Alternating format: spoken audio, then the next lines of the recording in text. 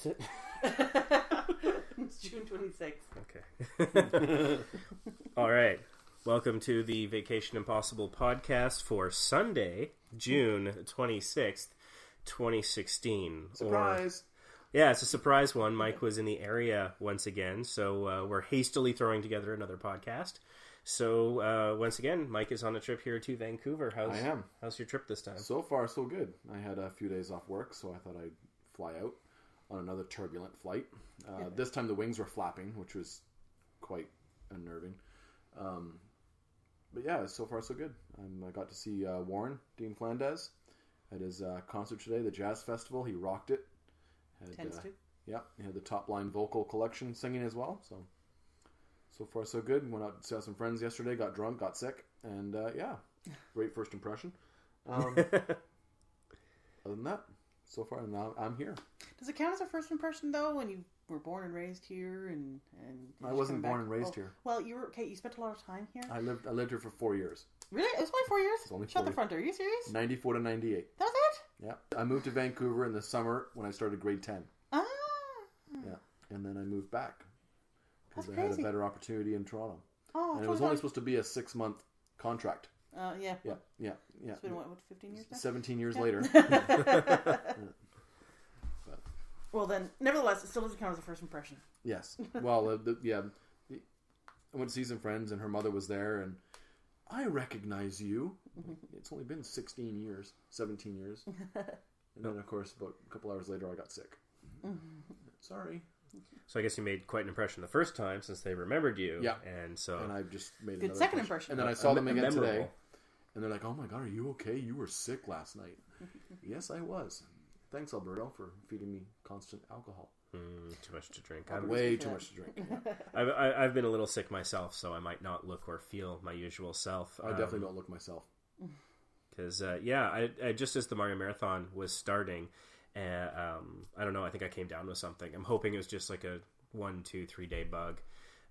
But as we're speaking right now, Mario Marathon is just transitioning from its 3rd to its 4th day of the event. And so far they've raised over $45,000 for Child's Play Charity, which, as you probably know if you're a podcast listener, is a charity that gives books, toys, and video games to children's hospitals, general hospitals with children's wings, and domestic violence shelters all across the world, from Iraq to Vancouver and everything in between, started by Penny Arcade in Seattle. I have been watching the event, as I often do, trying to win a t-shirt. It's the end of day 3, still no t-shirt, still no poster. I've gotten a couple nice shout-outs. Right now, vacationimpossible.ca is the number 2 partner site, but we'll see if that holds through to the end of the event. Being sick and the Mario Marathon messed up my sleep schedule pretty severely, so I'm like 60 to 80% here right now. I don't know. I might sound and look funny, but it's all for a good cause, and it's some good entertainment. Yeah, there have been already some pretty memorable moments in this Mario Marathon. There's something that I'm calling Scratchgate, where they were playing Mario Brothers 2, and when you get coins, then you play a slot machine to get extra lives between the levels. And so apparently Brian knows a trick on how to, maximize that. And so he was getting up to the screen with the controller, so I don't know why he needed to be close to the screen, maybe to reduce lag time, the speed of light, I don't know. Anyways, he gets up, and with his waist right in front of the camera, he readjusts himself and gives a little scratch. And then everyone just spends the next 5 minutes laughing their butts off. So that was a pretty memorable thing. And we got a new Jed song. He rewrote "Walking on Sunshine" for Super Mario Sunshine, which he also did a medley into Daphne, which is one of my favorites, and one of my favorite songs of his as well. So actually, I think it is in fact my favorite. Yeah, that and There Ain't Nothing Wrong with the Mario Marathon. Mm-hmm. Those are 2 really good ones. Jedediah Johnson. Yeah. So he's I've heard of him before. He's on the Mario Marathon. He's like their primary guitar player. He's recently, in the last couple of years, actually started playing the games a little bit, but mostly he would just come and tell Jed time stories. Yeah, and Jedleys, which was, he did a classic Jedley as we were setting up for this last minute podcast. So we had a Jedley to listen to as we were getting our amiibos and microphone and everything set up with the camera. Mario Marathon's going very well this year. It's not getting the same level of celebrity attention as it used to in previous years. I'm thinking some of that might be because of changes to Twitter.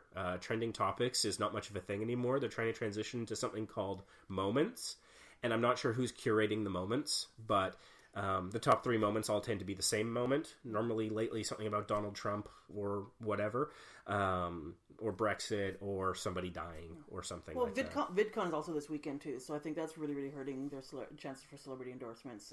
So a lot of the big YouTubers out there that may have been inclined to endorse, like Felicia Day, for instance, they're probably busy with VidCon. What's VidCon? It's a video convention, basically. I think it's a YouTube convention. convention. Convention. I know Philip DeFranco's there. So he's one of the top. He's a huge YouTuber. Markiplier's there. I think Matthew DeSanto is there. There's a whole bunch of like big names. And obviously the Fine Brothers and is it just for gamers or is it singers? YouTubers. Wow. But all these are all people that could be potential endorsers. But because they're at VidCon, it just unfortunately it's just not happening. Yeah. Well, my favorite YouTubers aren't there because I know that Pat the NES Punk is at a convention, and I know that Cinemassacre is at Too Many Games. But I do want to say thanks to Pat because I submitted a question to the CU podcast, the completely unnecessary podcast, which admittedly we've borrowed a lot of inspiration from. If you're watching this on YouTube, you'll probably see our little logos up and just sort of our general setup and. We've borrowed quite heavily from them, so they're not there. But I do want to say thank you to the CU podcast and Pat and Ian for answering my question, Cowman's question, about the Mario Marathon, which admittedly was a bit of a trick to get them talking about it immediately before the event. But they were very nice to endorse it, and they released their clip of that podcast a couple of days before the event. So I think last time I looked, it has something like 17,000 views. So that sort of thing is very helpful in trying to get the word out for the Mario Marathon. The marathon has some new viewers this year, so that could very well be from Pack Country. Speaking of Mario Marathon, Target John wasn't on the couch this year, at least not that we've seen in the first 3 days. He did, however, periscope himself doing a cooking show from his kitchen in which he made waffles.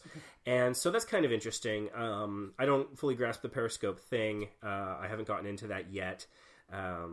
But apparently when people like you, a bunch of hearts flutter up in the corner of the screen. So that's a thing, apparently. So he was talking about making waffles, and I don't know anything about how to make waffles. I think I know a bit about how to eat them. But even that, I'm like super amateur. Don't know what I'm talking about. And I'm pretty sure that Target John, as he's known in the Mario Marathon, his Twitter handle is Useless Traffic. At Useless Traffic, one word. I'm pretty sure he made a mistake in making them because I'm watching this, and Mindy, I'll give you a moment to talk about this because she's the one who can speak professionally.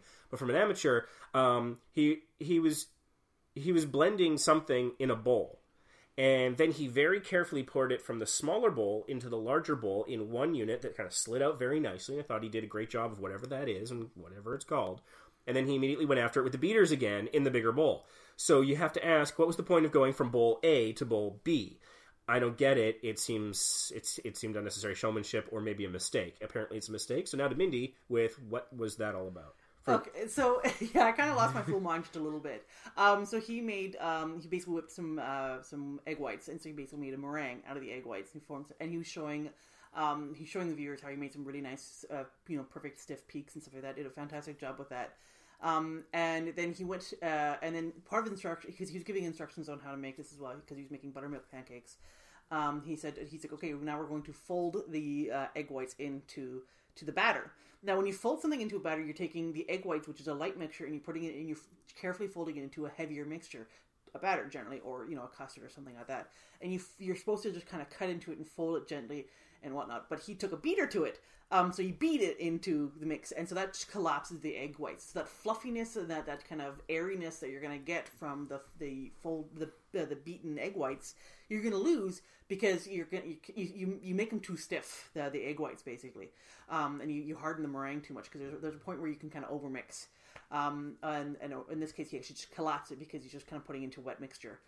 So I kind of went on Twitter and yelled at him a little bit. Now, it's not the nicest person about it. He was very gracious because it's Target John, and Target John is nothing if not an incredibly gracious person.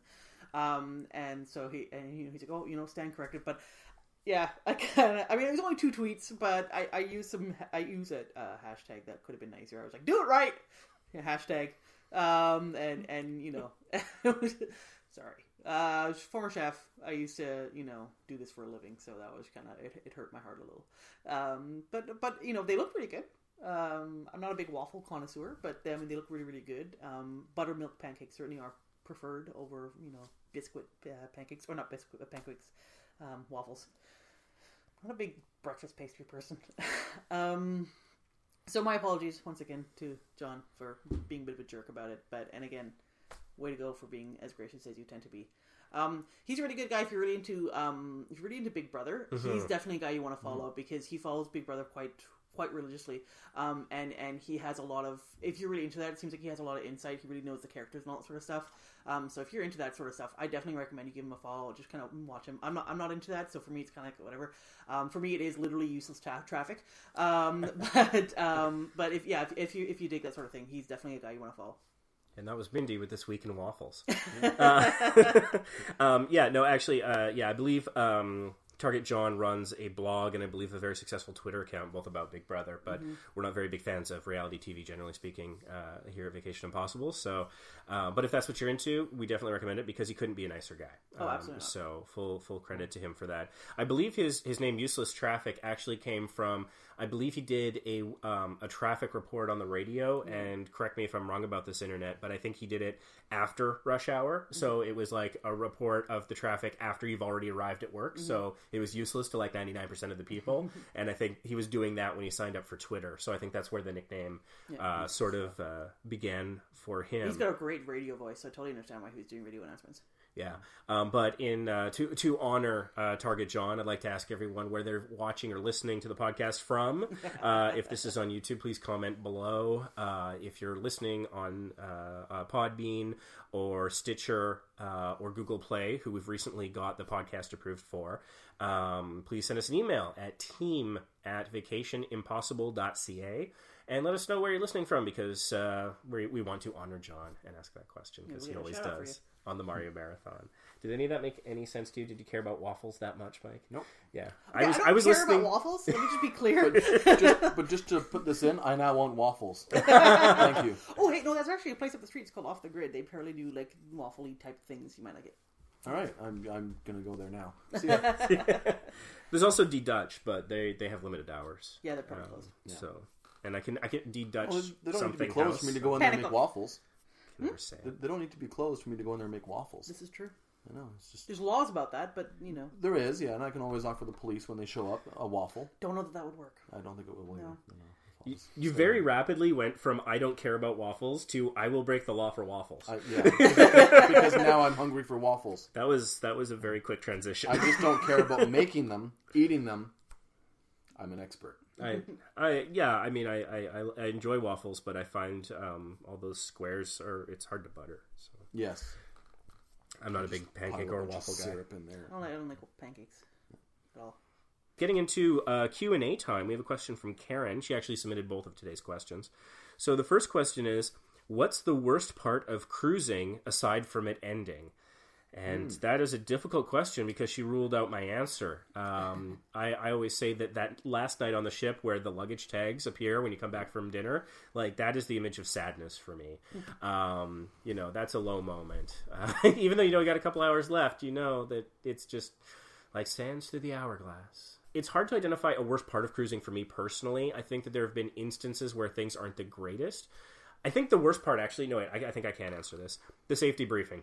Brutal. Oh, my. Safety briefing. It's necessary. We endorse it. We respect it. We're still waiting for suggestions to make it better. Yeah. But I think, that's the most brutal half hour you're going to spend on the ship. Yeah. If you're lucky, it's only half an hour. Yeah.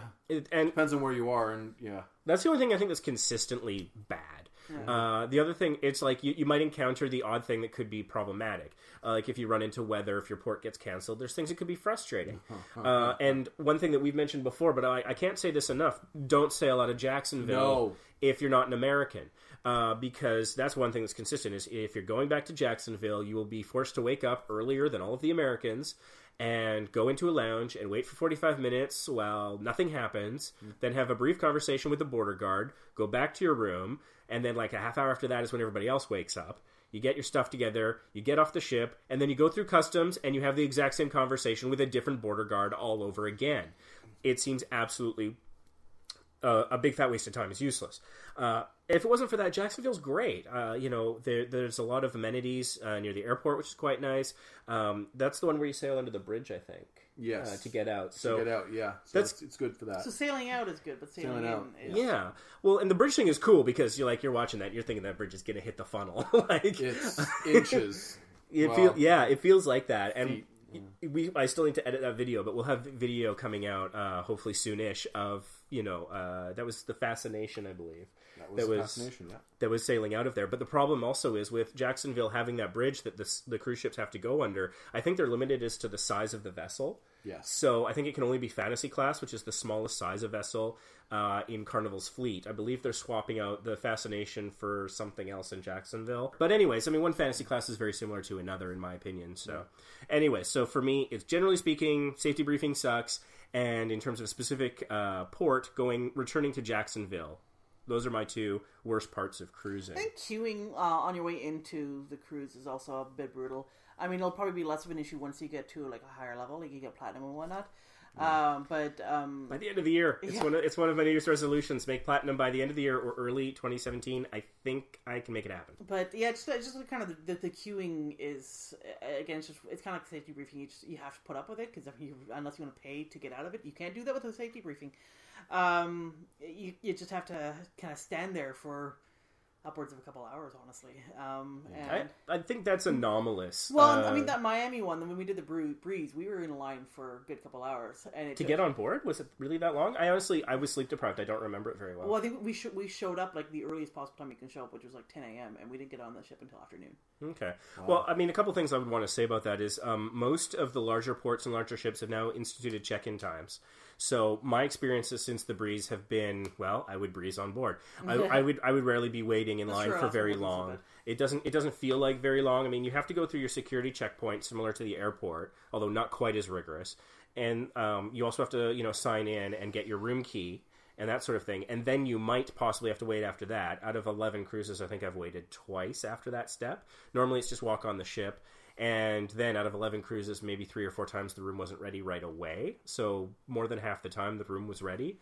And if it's not, so what? Go up on Lido and grab a cheeseburger. Like, it's not... Good cheeseburgers, too. Yeah, it's not that bad. But you do have, Mindy was mentioning, you can pay your way out of it. So on Carnival, there's something called Faster to the Fun, which I believe is about an additional $50 per cabin, not per person. So it's got that going for it.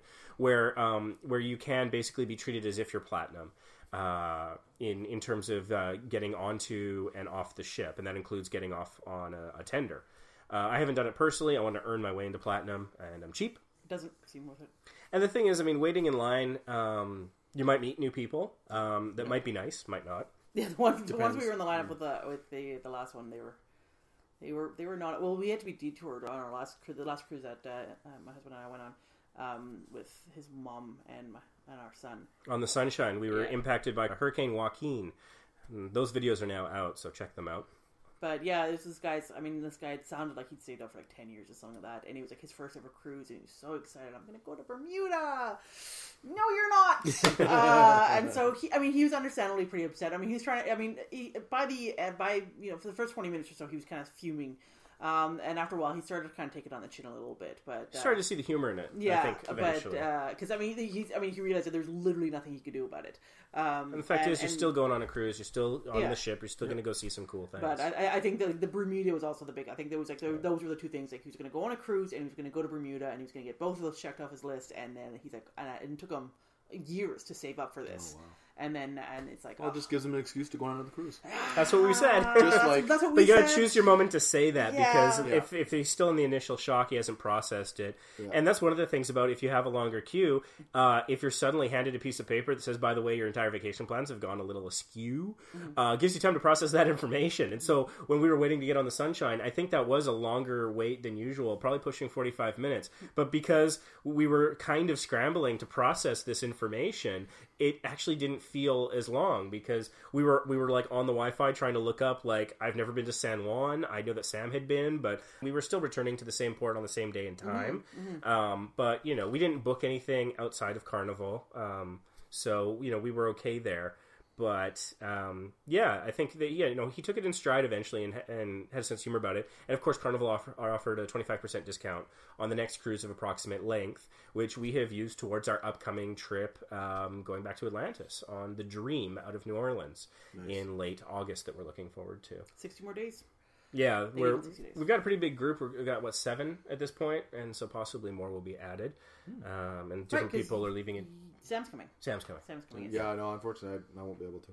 Well, you have to book your time off pretty far in advance. Yeah, I so do. You have a bid process and that sort of thing. Mike, what's the worst part of cruising for you? Do you think? I think it's the rough seas. It's nausea. Nausea, but it's not turbulence. It's motion sickness. Motion sickness. Thank you. It also depends on what room you are staying in too. Like U2, don't stay there unless you enjoy listening to the anchor drop and shake the whole room. Yeah. Oh, but it's crap. What's that? We just booked the Imagination for December, and I got us E1. Oh, I no. forgot about the anchor. Now, I guess we have an anchor thing to deal with. You gotta. well, it depends on which side the anchor comes out on. When they drop anchor, But can you? they find drop out? anchor at Catalina though, so that will be concerning Catalina. I don't know if they drop it when they're in port. If they're in port and it's Sonata. there's a Yeah, they deck get or the a walkway, lines. They probably get don't the need lines. Yeah, they won't need the. No, I remember what it was. It was on the $24 cruise. I had a similar cabin in the port aft quarter, but they were doing maintenance on the hull of the ship, and so I was woken up at like 6 a.m. and I'm like, this is how they got me for the $24 cruise deal. That's how I paid for it. But anyways, we're on Empress deck, which is deck 7 versus U, which is I think a deck or two below. So maybe we'll be far enough away, and maybe the anchor won't pop up on that side. I knew there was something I was forgetting about.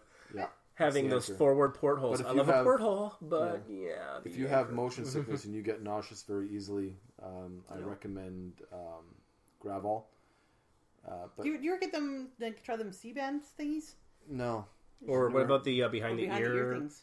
patch? I've never heard those. No. Yeah, no, there's A lot of things where people they're, like, swear by them. There's, I don't know. C-bands where it's like a wristband that you wear and it has some sort of like anti-nausea thing that kind of just soaks into the skin. And there's other things you can wear behind the I ears. didn't know that. I And just apparently both. take I a don't have Gravol. motion sickness, so it's not really anything that affects me. I so don't much. normally do it. Like if I'm on a sailboat, like a small sailboat, I am gone.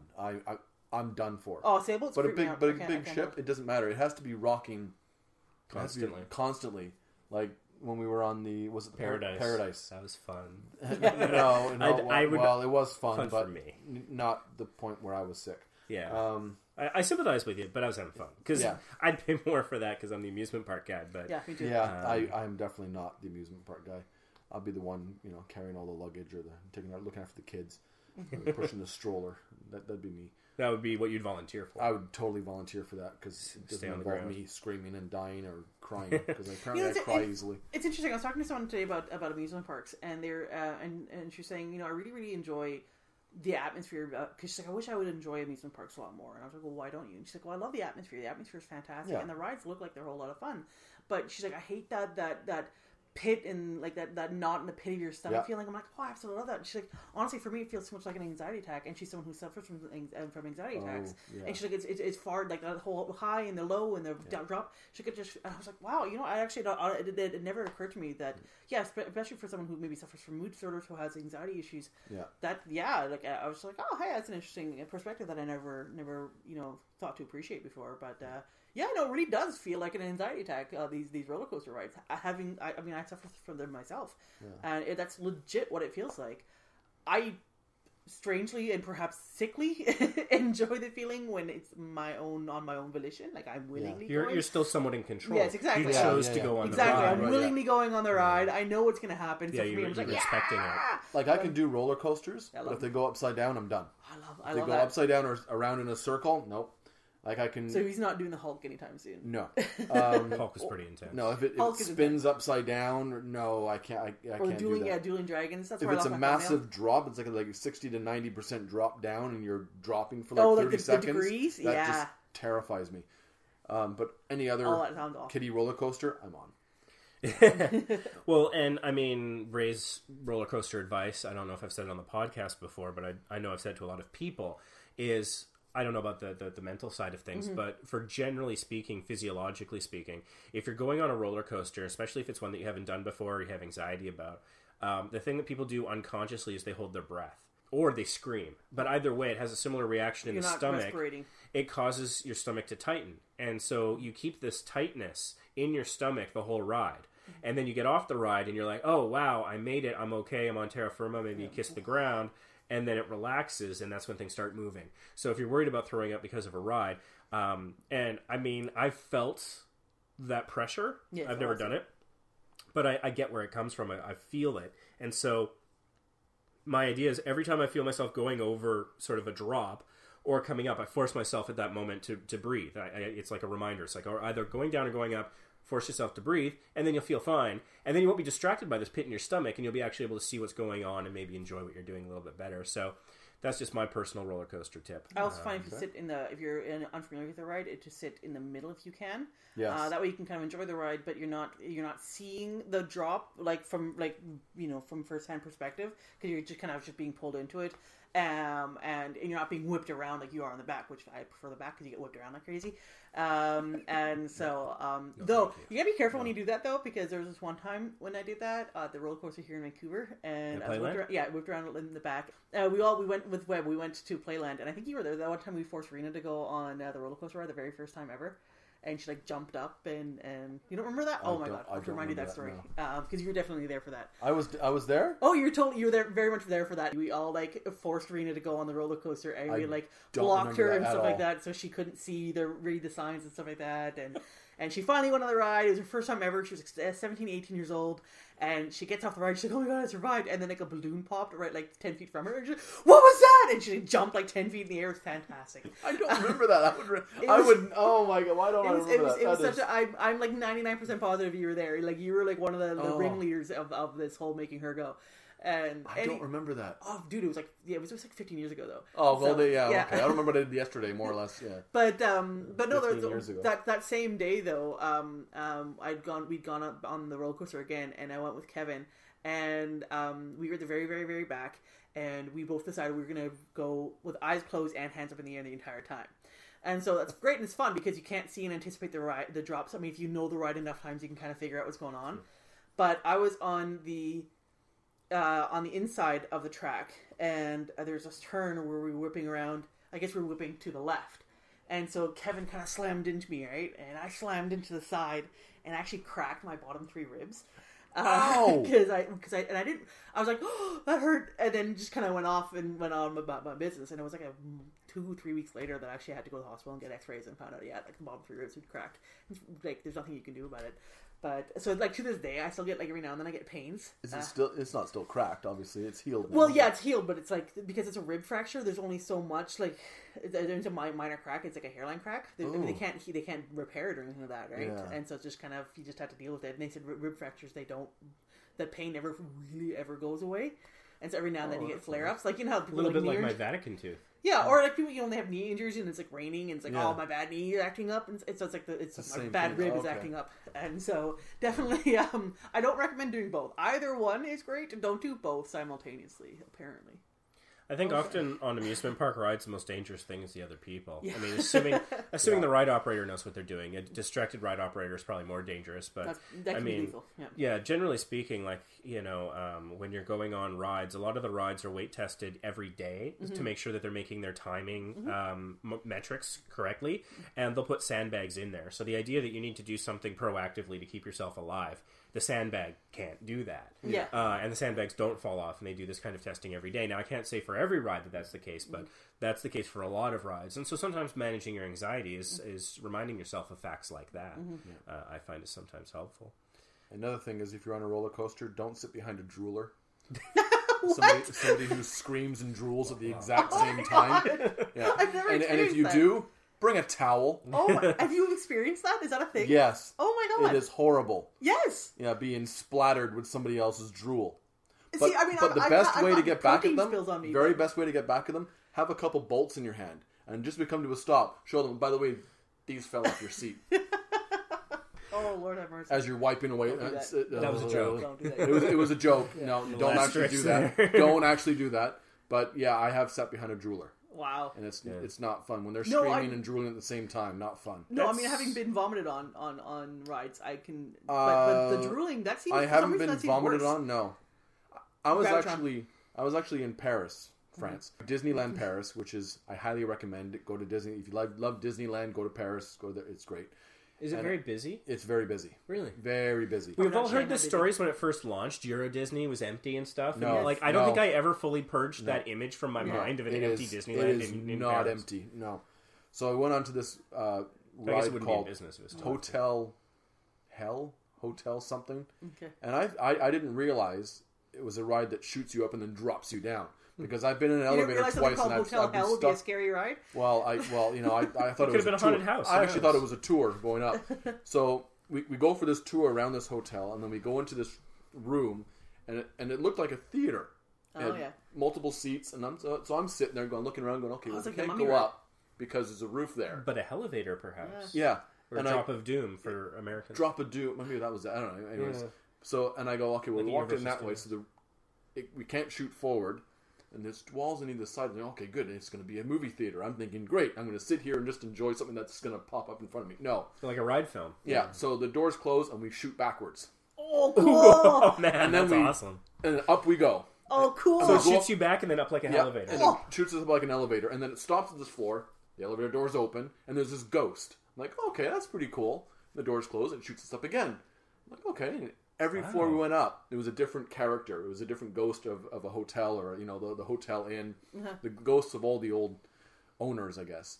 Wow. And then the doors closed, and then it just drops you. Oh, that sounds so awesome. And if you've never It does. tasted your stomach before, go on this ride. That sounds so There was a fantastic. girl in front of me who vomited immediately. I had this little pouch. I can call it a man purse if you want. I Like had a taken it off. fanny pack, or a was it fanny- like a across the No, shoulder it was, deal? well, it could have been across the shoulder, but I had it around my waist. I took it off and I laid Okay. it on the floor in front of me. And as we dropped down, it went to the ceiling. So as you're looking up at your fanny pack, you're wondering, okay, this is not good. And then it would stop at a floor. The doors would open. I'm like, okay, that was nice. No more. Bring it back up again. For about 10 minutes. It felt like an hour, but I think it was about 10 minutes. Just up and It's down, probably like up and two, down, but dropping yeah. you down, and it would drop you down and shoot you up and then drop you down again. Yeah, Hotel Hell. Anything to do with a hotel that's large and you hear people screaming, don't go in. No. Oh, Mike, you need to go check out the Mummy ride at Universal Studios. Oh, I don't know. Didn't we do that?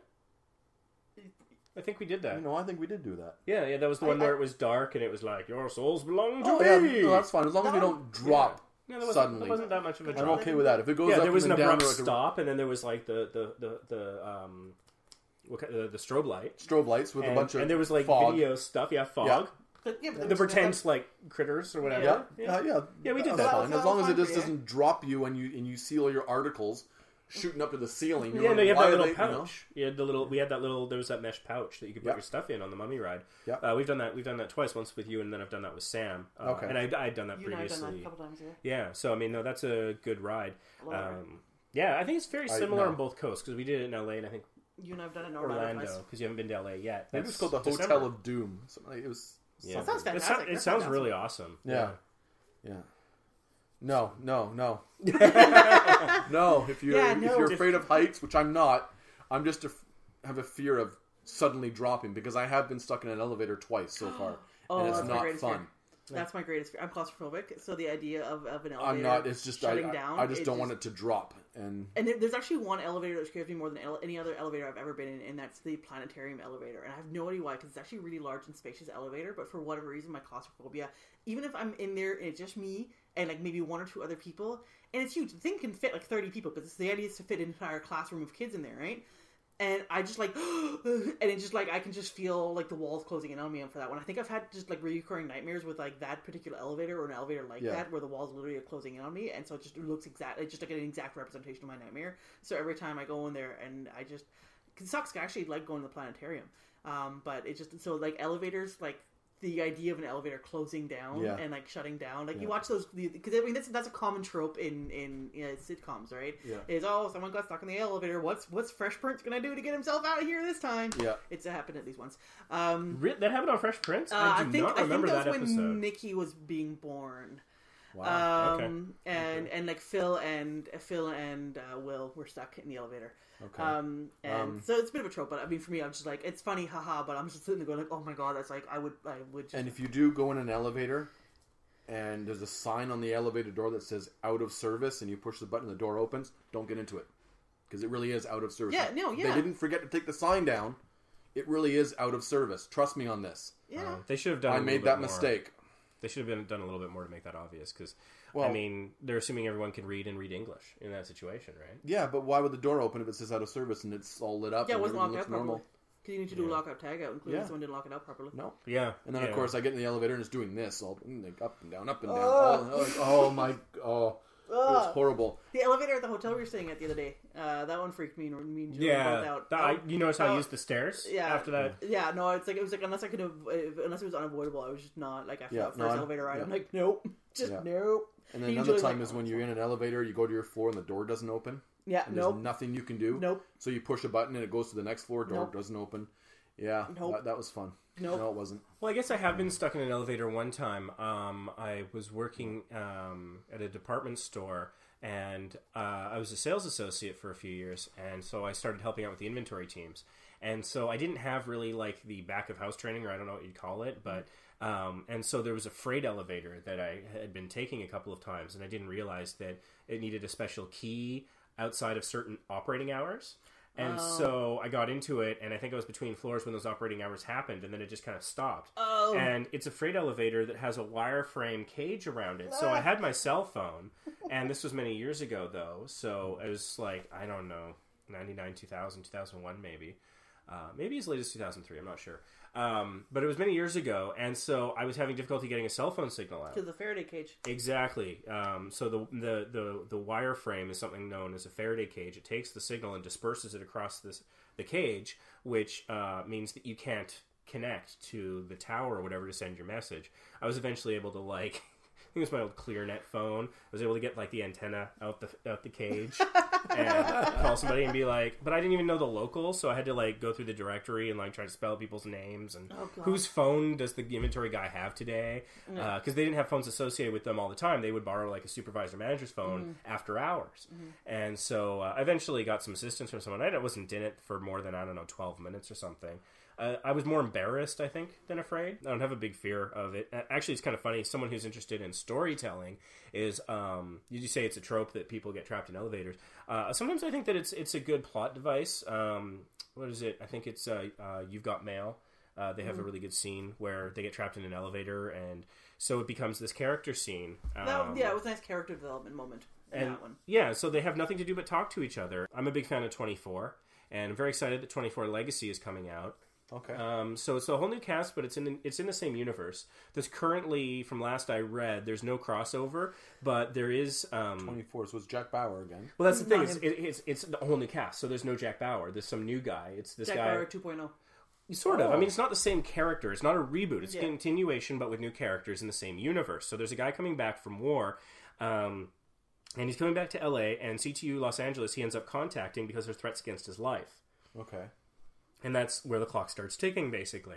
And so, anyways, people would often ask me, 24 is one of the longest-running television series of all time. In fact, in the suspense genre, in its second to last season, it surpassed the Avengers.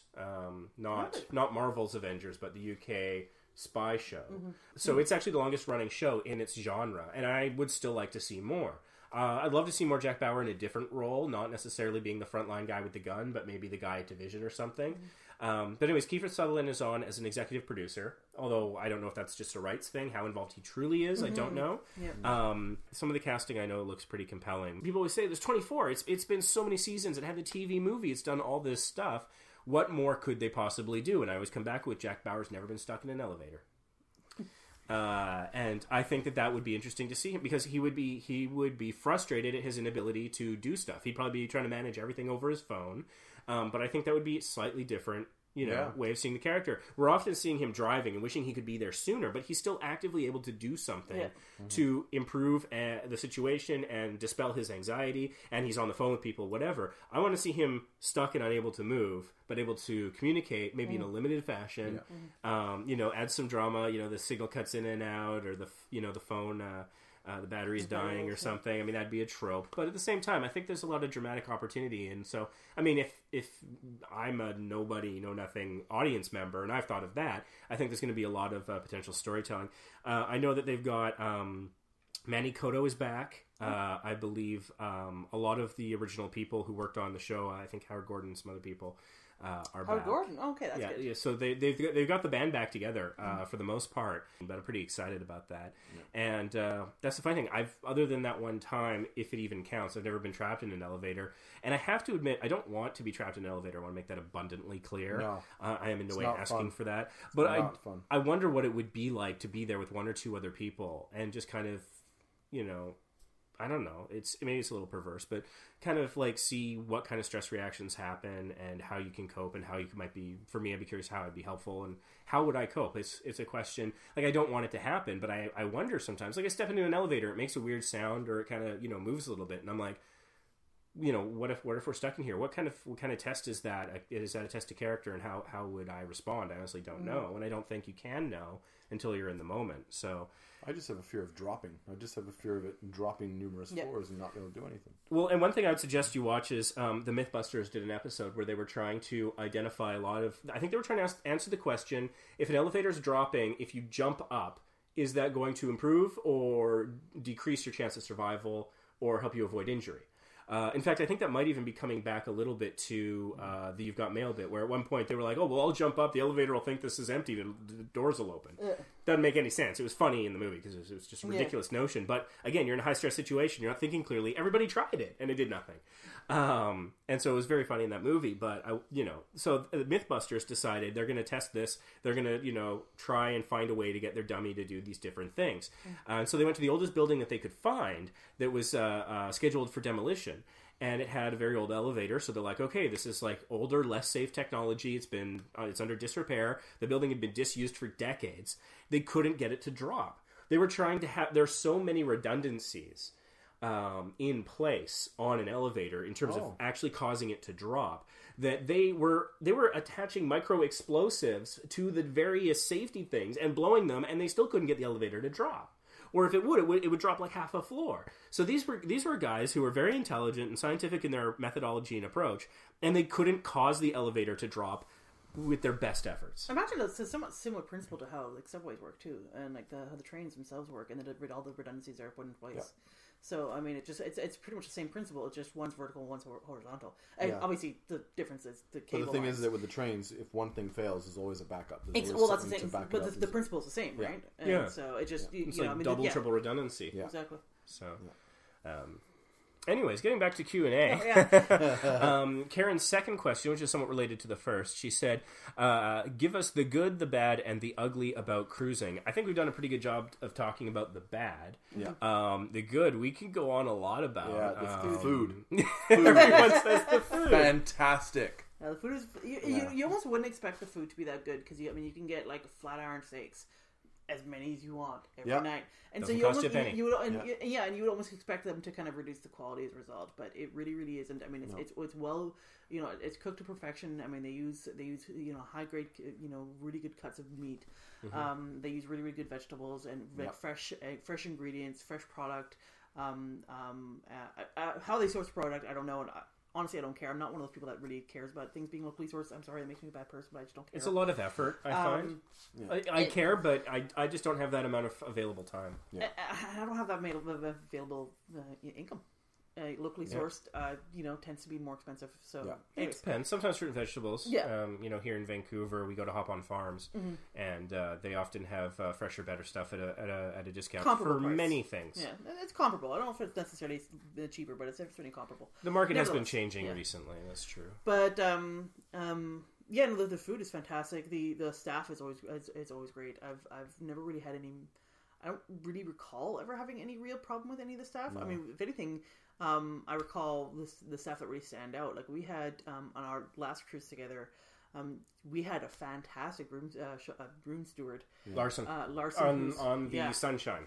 He was the same, and he we had two separate rooms, one for Ray and I, and then one for Julian and my mother-in-law. And like my mother-in-law, the first night, she's like, "Oh, where's the fridge? I'm just, want to keep my grandson's water cold." And so he brings her like a bucket of ice. And then from then on, the entire cruise, every time they did turn down, they had a fresh bucket of ice so that my son's water always stayed cold. Wow. In the and she didn't cabin. ask. I mean, she was just like, "Hey, where can I get some ice?" Yeah. And he's like, "Oh, I'll do it for you." And it was just like always. So I mean, Larson he was fantastic. And I mean, and at one point, like Julian got really ill, and he basically just got really sick into a bucket, like at the garbage pail. And I, again, I went to him like, "Hey, I'm really sorry. Like, where can I go throw this out?" And he's like, "Give it to me. I'll take care of it. I'll clean it up for you."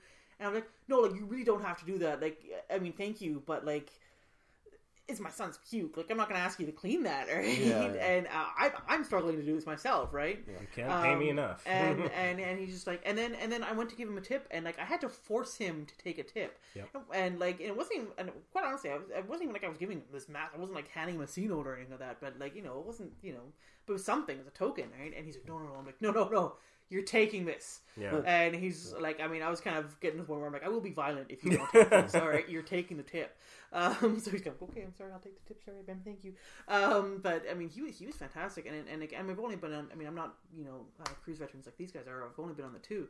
But I mean, our shop steward on the, or not shop steward. Cabin steward. Cabin steward on the, see, I'm really not a veteran. On our first cruise, I mean, I can't remember that person's name. I don't think he actually formally introduced himself to me anyways. Yeah. But he was also, again, really nice. And the entertainment directors, they're great. We had Butch on my first cruise, and he was awesome. Butch Begovich. Guy, I don't know he's disappeared off the face of the planet the last year. But he was the Carnival. He was the cruise director on the Carnival Breeze when we were on board her in December of 2013, and not long after that, he was promoted to the head of entertainment across the fleet. And so when they were doing some of the recent new show rollouts, and they were actually breaking the cruise director used to do both entertainment and cruise director sort of. In one role, and they've broken that now into two. And so he was actually the lead on that project, and he went to every ship in the fleet to help them transition onto that. But like as of a year ago, I haven't seen him do anything on Facebook. I don't know if he's still with Carnival or he's just dropped off the face of the planet. So hope he's doing well because he was awesome. One of the it could be bad or it could be ugly. And Sam, I'm really sorry about this, but when you're at dinner and you jokingly say, "Oh yes, he can have 3 more of those," the wait staff will take you seriously. You're getting 3 more of those. You're getting 3, regardless if you're joking or not. Good luck trying to walk it back, because that time with Sam, Sam kept saying no, and it still came. It still came, yeah. So I apologize for that. That was a joke that went terribly wrong. I wasn't expecting them to bring 3 more plates of this food. You don't kid about stuff like that. Yeah, well, I learned my lesson. So Sam, I'm sorry. But yeah, I mean, they really go above and beyond, but they also look for the opportunities to go above and beyond. Yep. So if it's just an aside or a comment you make, and they think there's a chance for me to do something special for this person, they'll jump all over it. Yeah, the servers are really great. Yeah, they're fantastic. The cruising staff is fantastic. And I think they're aware of the tendency of a lot of people to not want to be in imposition or be difficult or whatever. I mean, I like to think that I'm like that. Yeah. And so for those sorts of people, they look for those opportunities because it probably means so much more to them because those are people not used to asking for special treatment. Yeah, they're not expecting that. So it's like, whoa, hey. Yeah, and so it stands out quite a bit more. I've had the odd encounter with staff where, and it's like 2 people across 11 cruises or so, where it's been a little dodgy. There was my cabin steward on board the Triumph with Sam, where that video is out, where it took a very long time for me to get my luggage.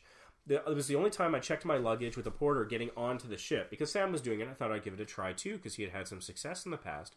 And so I had my label of my name and everything on it, which would have been sufficient for them to find me in their system, I'd like to believe, given the amount of data they collect on people. And I also had the Carnival-issued tag on there, plainly visible, easily read, everything, with my cabin number and everything. And it never came to my cabin. And after going round and round, and you can watch the video for all the details, calling guest services. Guest services told me to call the cabin steward. Cabin steward told me to call guest services again. Half the numbers weren't working. The phone was often not working. Went through all that rigmarole to find that it was just sitting in a hallway outside of guest services with my cabin number clearly displayed. I can't think of any reason why it wasn't delivered.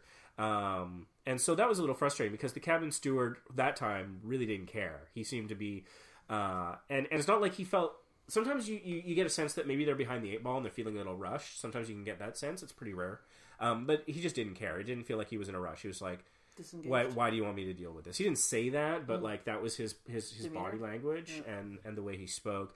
And I think there's been 2 times when I've been in restaurants where I've got wait staff that Yeah, didn't gel for that whatever that reason. first our first dining time with your mom. On the Sunshine, That was brutal, actually. Yeah. And- I mean, the thing is, you have so many positive experiences that you have to kind of like sit there and fight to remember which one was a negative one, and it's like that one was pretty.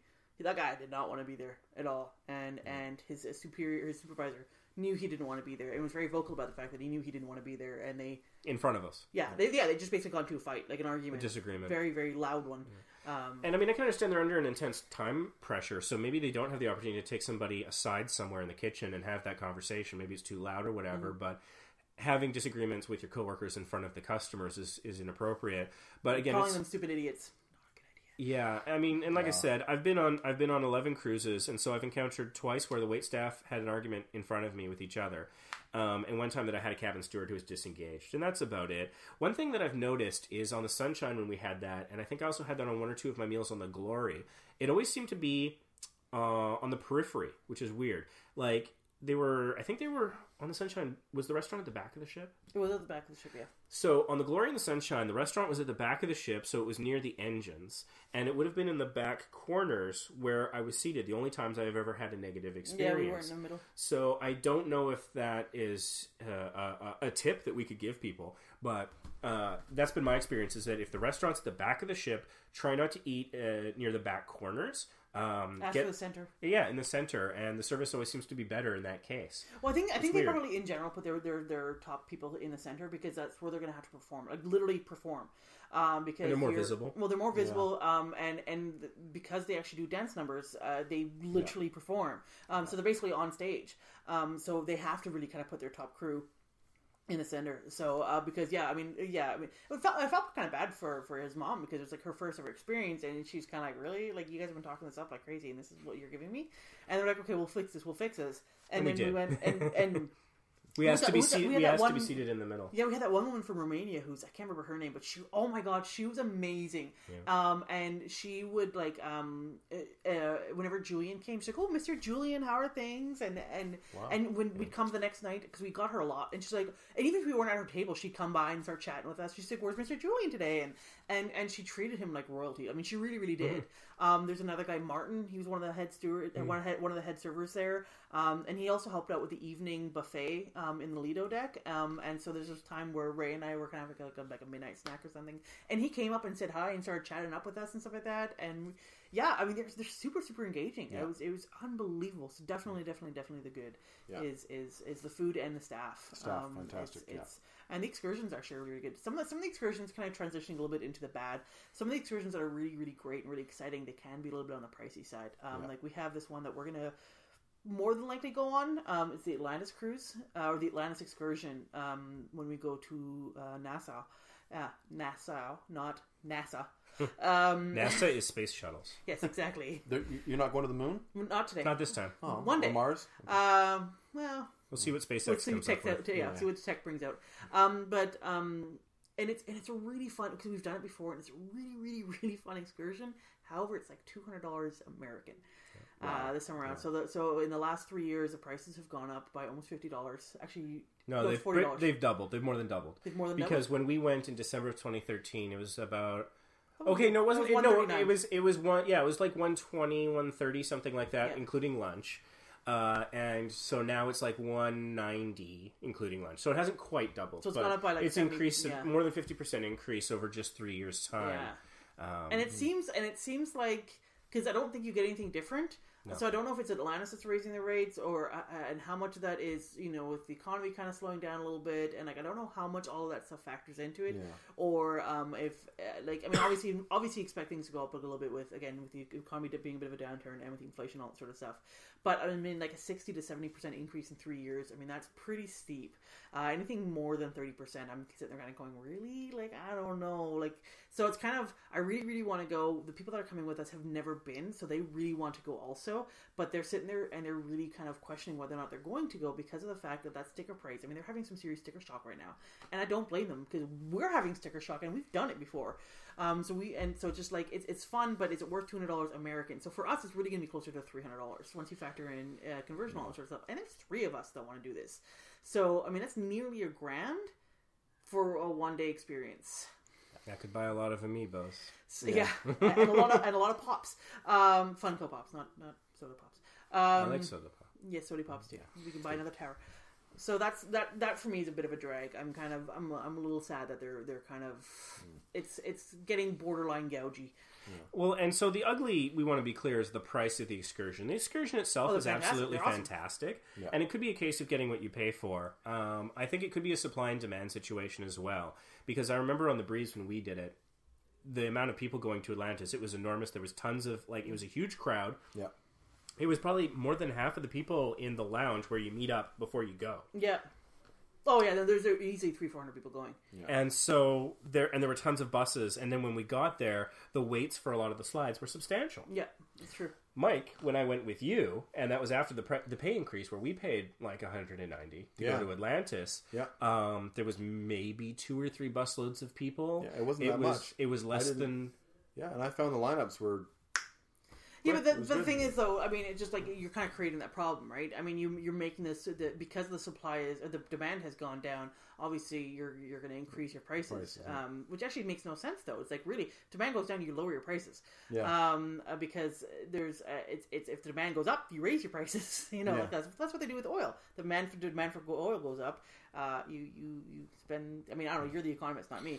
Well, the problem is that you're talking about a commodity, and this is a luxury good. Yeah, that's true. And so Atlantis bills itself as a luxury resort, so I mean, I don't want to stratify this at all, but if you were staying at Atlantis, paying like $200 a night just to be having the room there, and that would probably include access to the water park, and then you notice that like the cruise ships all come at like 10, 11, and suddenly the lineups are like an hour plus for all the slides, then it might not feel as luxury to you because of that wait. Mm-hmm. And I mean, I don't want to say that like the cruise riffraff has shown up. I never get that sense when I'm at Atlantis. I don't feel stratified. I don't feel like I'm looked down on by either the staff or the hotel guests. Yeah. So I mean, it seems very egalitarian from a guest standpoint. But you have to wonder if maybe to keep that luxury sort of approach, maybe they've restricted the availability so that it feels like more of a pampering for the people who are there.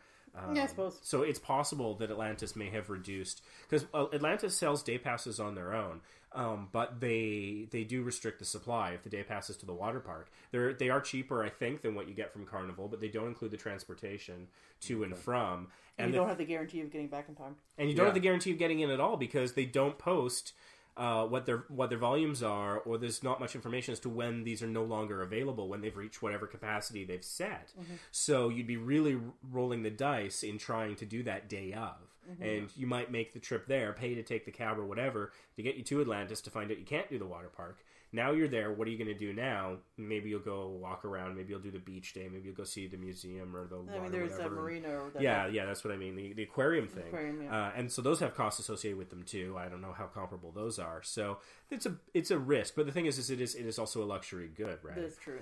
We have been blessed and spoiled with the ability to go on cruises, and a lot of people aren't able to take multiples, like that fellow on the Sunshine who had saved up for his one trip.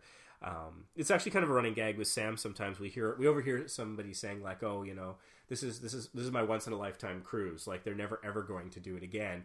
And admittedly, we chuckle at that for a couple of reasons. And part of it is, I think, admittedly, we are very fortunate, and in that we have jobs and stable lives that we're able to go and take the time and afford these things. But I think the other part of it is too is that we know how cheaply it can be done in a lot of cases. Yeah. $24 cruise is a great example of that. Yeah. And I was on that, and I heard the odd people. How often does that happen though? That was anomalous. Yeah, that was anomalous to be sure. It is cheap though. You can make it cheap. Yeah, like I mean, if you want to go on a cruise, on a first cruise, I think a 4 day is a fantastic way to start, just enough to get you hooked on it. And also the costs, you could get a 4 day cruise for the cruise rate of $179, $199 in that range if you're flexible on your dates. And so it's stuff like that. It's so I think about these people who are going on a 4-day sail out of Long Beach to Catalina and Ensenada, which, don't get me wrong, I love it. It's lovely, but it's not super luxury in my experience now, although it felt like it the first time, of course. But realizing that, if you're flexible in your dates and you can get it at a pretty low price, if you're not picky about your cabin, location, or type, then you can do these things on a relative budget. Yeah. I mean, obviously not on super low budget, but it's a lot more affordable than I think people feel. And so that's one of the reasons that we do. Especially if you live in a port city too. I mean, this guy guy lives in a port city. Like that guy who's like, I saved up for years. I mean, he's from Port Canaveral basically. I mean, we heard him say that. So it's like you don't have to fly. If there were more sailings out of Vancouver on Carnival, I would be diamond by now. Mm-hmm. I would be doing that all the time. Yeah. The only ones out of Vancouver are repositionings that involve either Alaska or Hawaii, and so those are more expensive. Alaska on a daily rate is much more expensive. Yeah. I'm not entirely certain why. Could be restricted supply because they don't go all year. And they're longer and more expensive, so I don't do that very often. Is it a fantasy fleet? No. No, I believe it's often Spirit class. Spirit class. I think for the sailings, and I haven't been to Alaska yet, but I think the sailings need to have sort of a lot of covered area, and so there's a lot of and you can't cover the pool on Lido on a fantasy class that's open. Oh, and so if you're in Alaska, yeah, it's gonna be cold. That's gonna freeze. Yeah, yeah, and that's where like half of the depends on when you go.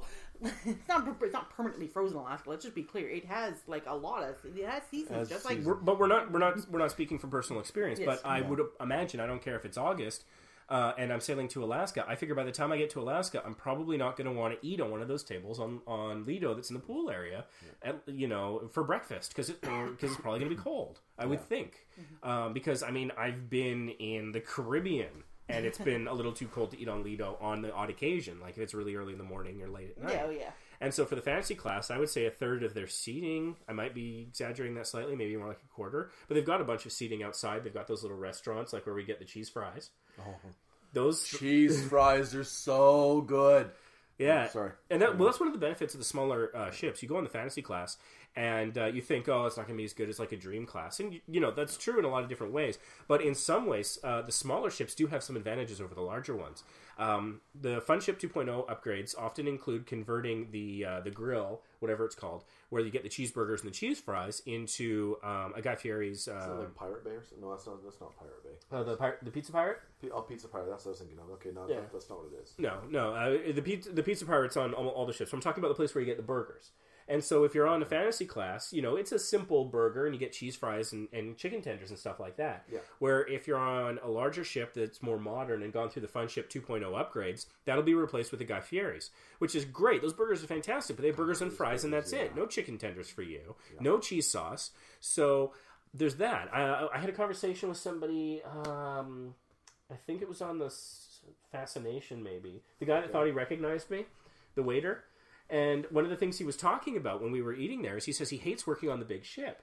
Because if you ask for something that's on Lido, then he has to go, it's like a half-hour hike to the other end of the ship to get what you want and come back. Oh. He wants to work as a waiter on the smaller ships because everything is really close. By, yeah. And so he finds it easier to fulfill special requests. If you want something that's only available up on Lido, he can go run and get it right away, and it's no problem. Yeah. Whereas doing that on a Dream class, he's got to make sure he's got coverage and all this kind of stuff. He might not be able to fulfill the special request. So... Wow. Okay. Don't size isn't everything. In terms of the ships, there's pluses and minuses about both. Yeah, so everyone says the food is the good. I agree. I also would like to throw in the comedy club, the entertainment, the piano bar is absolutely fantastic. I have yet to have good success with the piano bar. Yeah. If you look carefully on if you put some effort into it, you can find the piano bar schedule. Online. It's often on Facebook or on John Heald's blog. It can be a little difficult to find, maybe on Cruise Critic. But if you can find it, two names we really recommend that you look out for is Gustavo. Yeah. He's hilarious, and he's also very good, but he's very funny. Yeah. And Natalie Carboni is absolutely amazing. She blows the doors off the place. Yeah. She's easily in the same vocal league as like a Sarah McLachlan or Celine Dion or Adele. Yeah, I think she's way better than Adele. I actually think she sings better than Adele. Yeah, by far. Yeah. And so the fact that you're able to get that quality entertainment on some cruise ships, if you can find it, do it. She's on the Imagination right now, but she's off before we go in December. Yeah. So, but anyways, those are two names that we highly recommend you check out if you care about your piano bar entertainment. One thing you were mentioning earlier is you said the food is always fresh. That's because they're turning over 3,000 guests every 4 to 8 days, depending on the sailing. So the food it's just fresh because there's no time for it to sit and get old. Exactly. Like, I don't know how much intent is behind that. I think it's just a reality of the situation on a cruise ship. There's no time for it to get old, and I think extra weight requires extra fuel. So they probably don't carry. They probably don't stockpile and freeze a bunch of stuff. I don't think they would. It wouldn't be practical. Yeah. I don't think they'd end up saving money. So. So, food, good. Entertainment, good. Safety briefing, bad, but necessary. Comedy club, good. Comedy club, good. And I think ugly is some of the prices for excursions, but again, it could be a case of, If you're a gambler, the casino's good. Yeah, but then there's the smoking. That's like the one of the few areas, smoking. and it's just like that sucks. That's the one thing that really sucked about the Sunshine that we were on, because the layout was weird. The layout was really, really bizarre because it was the casino was in the middle, but and the dining area was in the back. But the only way you can queue up to get your name into the dining area was if you basically walk through the casino and line up through the casino. The lineup for the dining room on deck 5 on Promenade deck, I believe, on the Sunshine. Yeah, Promenade. You have to check in on a different deck than the actual restaurant. Yeah, so because deck 3 is where the restaurant is, and it's right on the cusp of the casino. So if there's any kind of a line, you're in the casino. And a bunch of we people were always eating at like 5 o'clock basically, because we were like with all the seniors. Well, granted, everyone was seniors on that cruise. Something about Bermuda seems to draw an older crowd. I couldn't explain it. A very old, very white crowd is very bizarre. Yeah, not a lot of diversity on that sailing, which was surprising. Yeah, because normally when you go on the cruise, you see like a lot of diversity. You see a lot of people from all different ethnic backgrounds, economic backgrounds, backgrounds, racial backgrounds, gender I like backgrounds, that because orientation you get to meet backgrounds. different people, and everyone's has their own personalities, and it's definitely one of the goods. Definitely one of the goods. Yeah, the Sunshine Cruise was a very, very old white crowd. It was not necessarily still a lot of thing. nice people. I mean, still, but the casino was very popular. The casino was really, really popular. I remember I was at the deli trying to get a late night snack, and this lady I was standing in line with, and she's sitting there, and she and I both happened to be at one of the events of the main stage, and she won a trophy. And so we were kind of bonding and talking about that, and I was kind of like, oh hey, I was there for that, it was funny, blah blah. Ship on a stick. And, Ship on a Stick, and classic. And she and I kind of just like looked at her, and I asked her, I'm like, have you been on all these cruises? She's like, yeah, it's my like 25th cruise or something like that. I'm like, you're fighting against a bit of a white cruise, and she's like, right? and she was there with her best friend who happened to be of a different race and stuff like that, and they're like, yeah, this is so weird, like what the hell, right? And I'm just like, yeah, I don't get it, like this is, and I'm like, and I was telling her how we were trying to, one of the things we were saying to my mother-in-law is, the huge diversity that you find, again, racial, economic, socioeconomic, orientation, all that sort of stuff. They're incredibly inclusive, and so and they still had all that stuff, but it was just I think the average age of that cruise, quite honestly, was probably hovering around the mid-60s. I agree. And it was just like, and so it was great for my mother-in-law because she's able to kind of connect with a lot of people. She made a lot of friends. And she was, and every time we met up, she's like, oh, so I had this conversation with this person, and I met this person I had this conversation with, or we're like, oh, that's so awesome. She was so enamored with having spoken to a Russian person. She'd never in her life, in her 60-odd years, spoken to someone who was born and raised in Russia. And so she was over the moon with that exposure. So even with that not very diverse crowd in terms of its appearance and its demographics, she was still able to find, not that she was searching for it, but absolutely. The funny thing is whenever you get a large group of a certain very narrow demographic, there's advantages and drawbacks because I don't want to stereotype, but they tended to behave in certain ways, sometimes unexpected, but as a group, almost like a herd mentality. Mm-hmm. So, for example, Guy Fieri's was always empty. Nobody was there for the Food Network cheeseburgers. Which didn't suck for us at all. Yeah, I had more cheeseburgers on that trip from Fieri's than any other sailing I've been on. And I've been on some pretty sailings where it wasn't very busy. But the comedy club was always packed, even for the late night adult edgy stuff. The sushi restaurant was always empty, such that they ended up having to basically the lineup for the comedy club would completely block off the sushi restaurant, and no one would care. Yeah. Well, and that's where you saw any kind of diversity was the lineup for the comedy club. Like that's where like if you're expecting, it's like they came out of the woodwork for the and they're just like, oh my god, okay, club. this is something that we can all connect on. The small bit of diversity that was there for that. And really honestly, all the old white people are gone and been to bed. Actually, I would disagree with that. They were still well represented in the lineup for the comedy club. Surprisingly, not to the same degree though. I mean, not to the same degree, but there was 20% of them maybe, and then everyone else was like the younger crowd. Yeah. And I mean the comedy club, probably the children that went with them, I suppose. Yeah. I mean the comedy club. I mean there were some the after hours one was good. I really enjoyed it. The one drawback I found from that, I mean, it's something that you and I were commenting a lot on, is some of the comedians kind of fell back on again such a lot of really easy, cheap laugh jokes. Yeah. It's nothing to do with cruising at all. It's just to do with comedians. They're funny, and it just but it's like.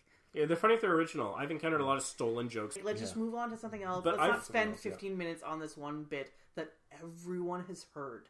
And it's not, and that's talking about like subject matter that has been really well covered. When I say stolen jokes, I mean legit stolen. Like, setup, delivery, punchline, everything was straight up stolen from somebody else. Yeah. And so, I mean, don't get me wrong, that's in the minority. I see it like maybe 10 to 20% of the time, stolen jokes. And then, another, I don't know, 10 to 20% of the tired stuff. So I would say 60% of the time, you get somebody who's fresh, original, very funny, very sincere.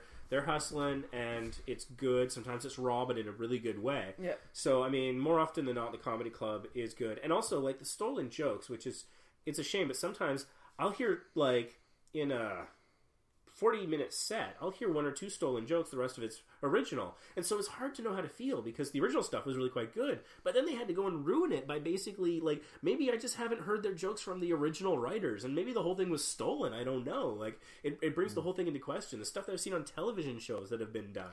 Yeah, you gotta wonder if maybe, like, they heard it, but they don't remember hearing it, and then so they think it's something that they come up on their own, because they're like, oh, hey, and then they don't realize that, it actually is a stolen joke. Maybe it's not, I mean, I imagine really all jokes are kind of somewhat stolen jokes. Every joke is really probably somewhat, to a certain degrure, derived from someone else's joke. It's like, even, I mean, because you talk about, who influences you, there's people who are like, oh, George Burns and George Carlin, like a lot of the old, greats.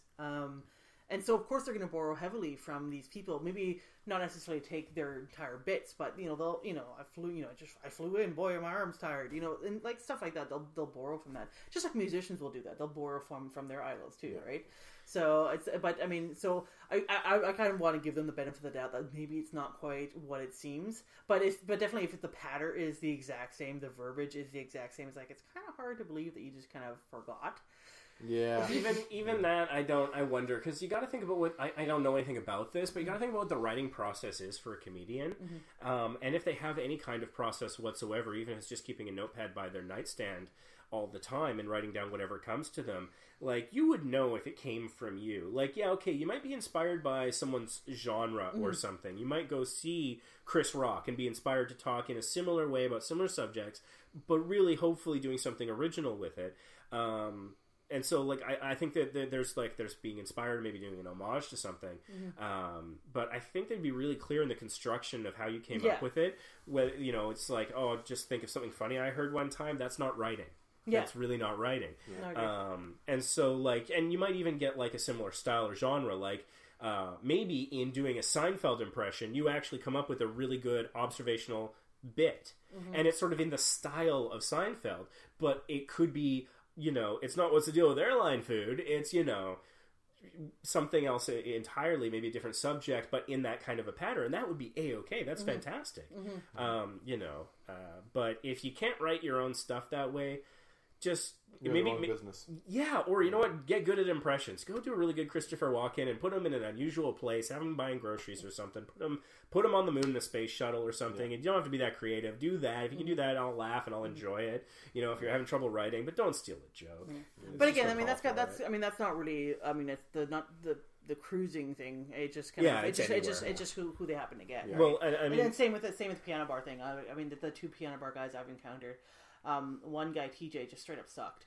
He was just not good. Frosted Tip TJ. He was a lounge lizard if ever there was a lounge lizard. And in the worst sense of that. There could be a good one. It's like, this guy was not. It's like, when you think of like used car salesman with that really bad polyester suit kind of guy, like that was, and like the lounge lizard version of that dude, that's who we had, he had the frosted tips and all this. Oh, he was awful. Well, he was so bad. He was all talk but no substance. He said a lot, sang very little, but communicated even less. Yeah, he vamped a lot, and it was but it wasn't funny or original. Like Gustavo vamps a lot. Like he's very funny in his talking, funny, and he's got a lot of bits. But that's actually funny and original. This guy was just not good. Yeah. Like we stuck around for I think 1 or 2 songs, and then I'm just like, I'm done. Granted, I was sick for a lot of that cruise trip, so for me it was only that one opportunity. But I was just like, that's all I needed. And then for the Sunshine Cruise, we had Carl, and he. I don't remember him. He hated all the songs. And so he basically complained about a lot of the songs that were. And not in that funny Gustavo way. He was like legit hated I hate songs. This. I'm gonna just do this now because I have to. And he didn't know wow, you just wanna. Yeah. And he didn't know most of this. He basically was just like, if I have the song in front, if I have the music notes in front of me, then I can play it. He didn't know them. Like he had one of the examples was someone requested $1 million from Bare Naked Ladies, and he happened to have the song. It was part of his collection. He had like never ever played the song. He clearly never heard it. He's never heard the song, and so he played the song based on what the notes are in front of him. Mm-hmm. And it was awful. And so there's like 3 Canadians it was really in here, broken up. And so it was like me, Ray, and I think actually Carol was there too. Yeah. And there's the other Canadian that requested the song, and we're just like, no. I mean, no. I mean, I've heard things reinterpreted in a lot of different ways. Like I was actually kind of blessed with my first cruise that Burton took me on, where we had that amazing guy. I wish I could remember his name. I tried looking him up on Google, trying to find an old cruise director or a piano bar entertainer schedule. I couldn't find it. He'd actually worked with Journey on the arrangement of one of their famous songs. I can't remember which one it was necessarily. Was it Don't Stop? It might be Don't Stop or Any Way You Want It. I don't remember which one of those it was. I think it was one of those two. He actually had worked on their original arrangement with them in studio on. Is there a way to go into those songs and find the credits of who made that song? It might be there. It's possible, but that might be problematic. But I mean, I could try searching that with like piano bar performers to see if there's a match. Just find the. That's a good idea. Yeah, it's a thought. But anyways, he was really good. But he had this kind of, it was almost like a carnival sort of, that kind of carnival sound. And I mean, you can watch the video where there's little clips of his performance. And so like he did Dock of the Bay that way. Mm-hmm. And so that's not what you're expecting. Mm-hmm. And also one of the things I like to do is find the whitest musician on the ship and get them to do A Change Is Gonna Come, because I like irony. Carl didn't like playing that song. Yeah. He like outright refused, if I recall. And so, he did. Yeah. He's like, I know it, I'm not going to play it. Yeah. And so I was like, well, I know where else I can be, so I'm not going to be here. Wow. And so, like, if they arrange it differently, then that's fine. Like, what was it? When I requested from Natalie, Time After Time, she did a cover of an independent artist who had this tragic backstory, who hadn't lived very long, but it was a very different arrangement. It wasn't what I was looking for or wanted, but I still enjoyed it. And being exposed to a new way of hearing stuff, like, what was it? Gustavo did... a Stone Temple Pilots song on the piano. Plush, wasn't it? Yeah. Yeah, Plush, yeah. And I was like, how does that even work? And he's like, you've never heard it before. And I'm like, never on a piano. Like, I know this song. Yeah. There's no piano part. Yeah. And he's just like, you just wait, I'll get to you in a couple of, like... He stopped joking about, like, I don't want to play it, or this is my last song, when he heard me hear that, because I hadn't heard his interpretation. Yeah. And when I heard it, it was absolutely amazing. It was amazing, yeah. And actually, I think piano bars can have some amazing opportunities for that. Mm-hmm. Some songs that I've enjoyed, not necessarily piano bar, but Pet Shop Boys London, there's the piano version of that, which is available. It's a whole different song, practically, with the same words, but it's beautiful. Wow. And 5440, I was live in concert. I had, like, front row floor seats at one point. And they have the song Crossing a Canyon, which is kind of like a rock song, right? Mm-hmm. And so I was seated in the front row, standing in the front row. I saw their song sheet, and I could read upside down a little bit. And I saw something that said Crossing a Piano. And I was like, what the hell's Crossing a Piano? I know their repertoire. That's not one of their songs. It's Crossing a Canyon. And we actually used it in our first season of videos when we went to Horseshoe Canyon. And so I'm like, I know this song. And so it was basically, they turned it into a piano song where there was just the piano and the vocalist. And I don't have a copy of that, but if somebody has it, point me towards it, because I would love that. That was amazing. So you can have these songs that were clearly not written with a piano in mind. And so, like a piano bar, if they want to reinterpret it in a different way, and maybe it's not necessarily true to the original, it doesn't mean it's not going to have some quality. But if they're just doing it because they hate life, and that's what this guy was doing with $1 Million. It was like none of it flowed together. It was like every word was a note sung separately from every other word. I think he thought it was a spoken word song. Yeah, and he didn't seem to think it was funny. And he's trying to do the back and forth between Ed and Steve. And he doesn't think it's funny. He thinks they're having a serious discussion about types of ketchup. It's the weirdest thing in the world. Yeah, it was brutal. It was painful. It was literally painful. Well, and Carol had requested a song, and she was so excited about the song that was being played, and then they played it, and she's like, "This is not how the song goes." and she, she tried to put on a brave face, and she clearly tried to enjoy it and stuff like that, but she was like, This is not how the song goes. Well, and I don't even think it was necessarily that it wasn't what she expected or what she knew. It was that she just didn't enjoy this interpretation. Yeah. It wasn't good to her. Yeah. You know, because she did try. And she was so excited when she saw it on the list. She's like, "Oh, they have this song. I'm so excited." And so she requested it. And then he played it, and she's like, "What? Oh." Yeah, well, and anyone playing something reluctantly, I mean, how good is it going to be in all likelihood? And is that guy still at the piano bar? Have you seen his name on any other ships? Carl, was it? Carl something, I don't know what his last name is. I didn't even remember that much about him, so maybe... Carl with a K, I remember that much. You should check the schedule, because I found the schedule, and that name actually sounds like it might be the person on one of our upcoming sailings. I'm not sure. I'll double check. Okay. But, you know, I mean, I think I always check out the piano bar, give them a couple of songs. Sometimes they will absolutely blow you away. There was one song. I mean, give him the benefit of the doubt. There was one song that he played. I can't remember which one it is. And he genuinely enjoyed playing that song. And he played it, and he played it with gusto and stuff like that, as much as this guy could have. Because seriously, I mean, he was done with life. And he enjoyed it. And that was what we came into. So we're like, oh, okay, this guy seems pretty cool. And then every single after that, like, he was like, well, that was the one song I like. I think he actually said something like that. Oh, Sweet Caroline. Oh my God, he hates that song so much. And like hates it with a passion. Why is he still doing this if he hates it? He's so negative. He's like, oh, every day I have to play this song, I hate this stupid song. And it's like, then take it off your list. They can't. Oh, well. They can't. It's actually interesting. And here's some interesting background. I have noticed that certain songs, a lot of them don't like doing, partly because they probably have to do it every 35 minutes, because that's, you know, Sweet some Caroline, new people come Don't in, Stop Believin', and they always request that. And so, like, Gustavo and also Natalie, they rationed it out, though. They didn't say well, I mean, they might joke about hating it, but they would do it once or twice a night, and that would be it. Partly because those of us who stay for the whole show would end up hearing it as many times as they do, so I kind of get where they're coming from. Yeah. But there's a set piano bar. There's a laminated list. Yeah, there's a laminated list, and so that includes... It's a menu. It includes it's half menu, half song list, and so that includes certain mainstays that they have to be able to do. If you can't do Piano Man, you're not going to get hired. And then they have their own list. Sometimes they have their own list, sometimes they don't. There could be many, many, many more songs. He did not have his own list. Yeah, and that's probably a pro tip right there. If your piano bar performer does not have their own song list, then be leery. Give them one or two songs, but don't invest a whole half hour into them, because they clearly didn't come to play. But the thing that's interesting, and I was reading about this recently, I found the Entertainers website for Carnival, where you apply to become a piano bar performer. It's part of my searching to find the schedule. They have to audition. Yeah, they have to audition for it. They actually have to show a video of them singing, don't they? Why wouldn't they, though? I mean, that makes perfect sense to me. Yeah. Well, no, and it does make sense, but it's just, I was reading about that, and I was thinking about some of these guys that I've seen, and I'm like... How did you pass? Yeah, or like, how long ago was the audition versus, like, maybe you're at the end of your contract. Yeah.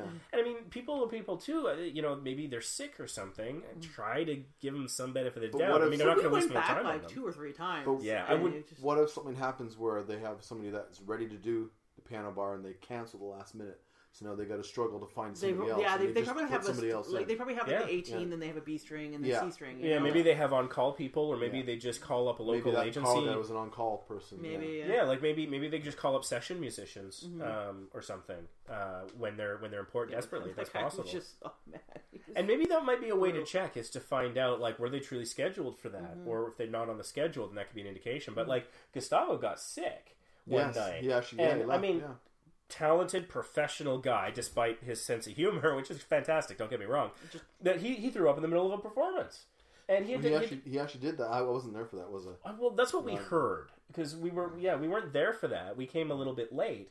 Or no, we were there, and he seemed a little off, but he was getting through it. And then we went to go do something else. Yeah. I forget what it was. It was a comedy club. I think we went to the comedy club for a bit, and then we came back. And he was wrapping up, and he put his stuff away and ran out of there. Yeah. Just kind of kept his head down and says, sorry. He seemed okay, but then the other people who were there, the people from Kentucky, they were saying that he just like yarfed somewhere, like all over the piano or off to the side or something.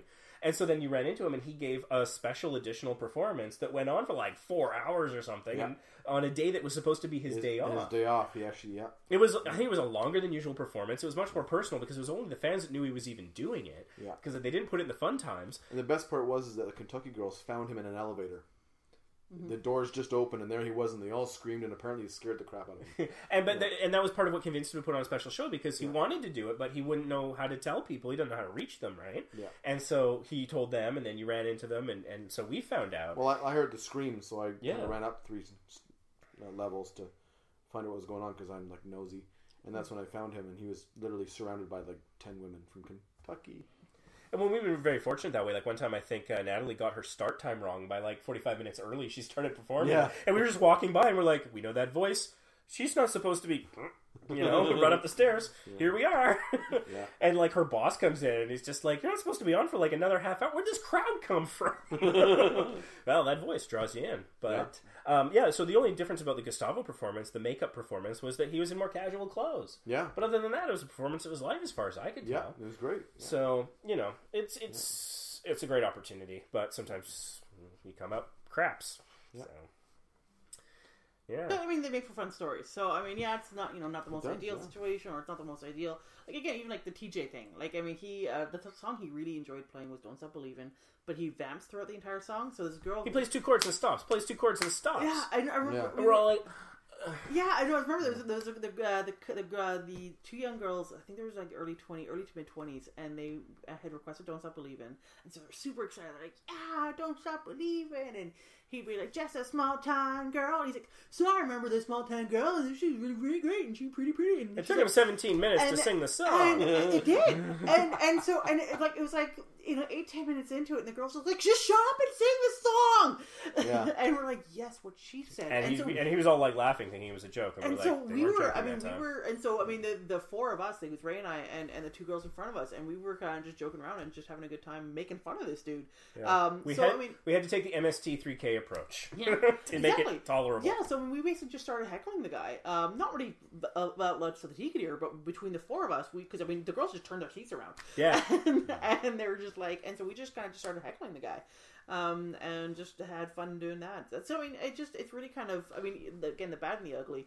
To kind of tie it back to this, it is what you make of it. So I mean, you take the negatives and you turn it into a positive somehow. You have funny stories you can draw back on, like this dude who his sailing got changed because of Joaquin.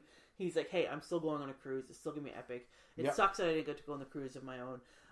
But and he's like, but they're doing everything they can to make it up to us. So it's just like it's really, all of it's really what you make of it. In general, though, you're going to have an incredibly positive experience if you're a positive person. If you're a negative person, if you sit there kind of like the entire time, you're gonna have a crap time. There's just no way around that, and it's got nothing to do with cruising, and it has, quite frankly, everything to do with you. And that happened to us when we went to Jamaica. Sorry to interrupt. When we had that medical emergency, like when we had to be diverted to the Bahamas so they can get the rescue helicopter out, you still had to maintain that positiveness. Even though you're not going to see Jamaica, it doesn't matter. Somebody's life was at stake. Yeah. So, Yeah, I mean, they do these things for serious reasons. Yeah. And for the right reasons, and they make the right calls as far as I can determine.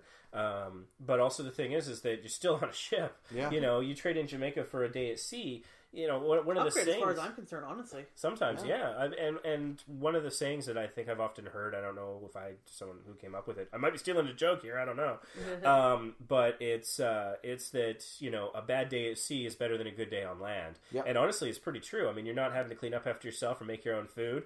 you got tons of things to do. I mean, we might complain about, one particular piano bar guy or something, or one particular comedian, but that's because your time on the ship, to a certain degree, is precious. And so, like I'm saying, don't waste a half hour on a piano bar guy. This sucks. Give him 2 or 3 songs and then get out if it's no good. There's Because so many better other things to do. Other things. There's a comedy Always club, something deck else party. to do. Everyone's kind of vying for your attention, right? So it's really you really are in the driver's seat as to how much fun you want to and can have. I mean, because at any given time there are 5 scheduled things happening at the exact same time, minimum. And so, I mean, if you don't like the piano bar, you can go check the comedy club. You can go to see if there's something in main stage. Probably not during the comedy club time because the main stage will more than likely be closed or wrapping up. No, sometimes they have. Okay, yeah, that's true. Or you can go to Lido, or you can go to the pool, you can go to the Serenity Deck. Like, there's so many things that are vying for your attention that if you don't like the one thing, don't sit there and sulk and pout and cry about how this one thing sucks. So many options, and when you can do literally anything else, and you can. There were days where I just wasn't feeling it. I just stayed in our cabin and ordered, cruise room service and just to watch TV and just so I can kind of get the glums out, or just the feeling, not feeling great out, and so I, and that.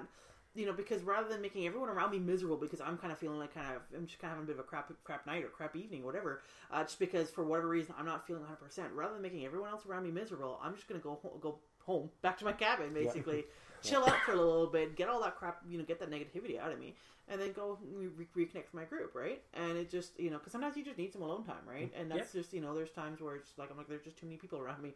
I need to just kind of decompress and be myself for a little bit, right? Absolutely. But balconies are great for that.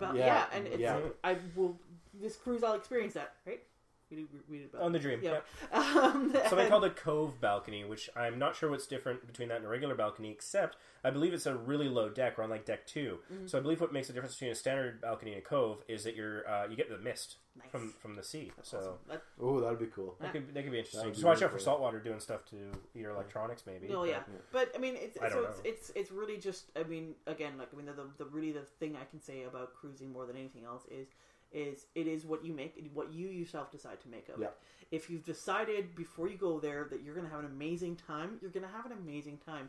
You're going to ride the whatever roadblocks come your way, you're going to ride them. If that even happens. And if you're whatever may come your way, you're going to ride them out, and everything's going to be fine. And you feel as long as you maintain this super positive attitude.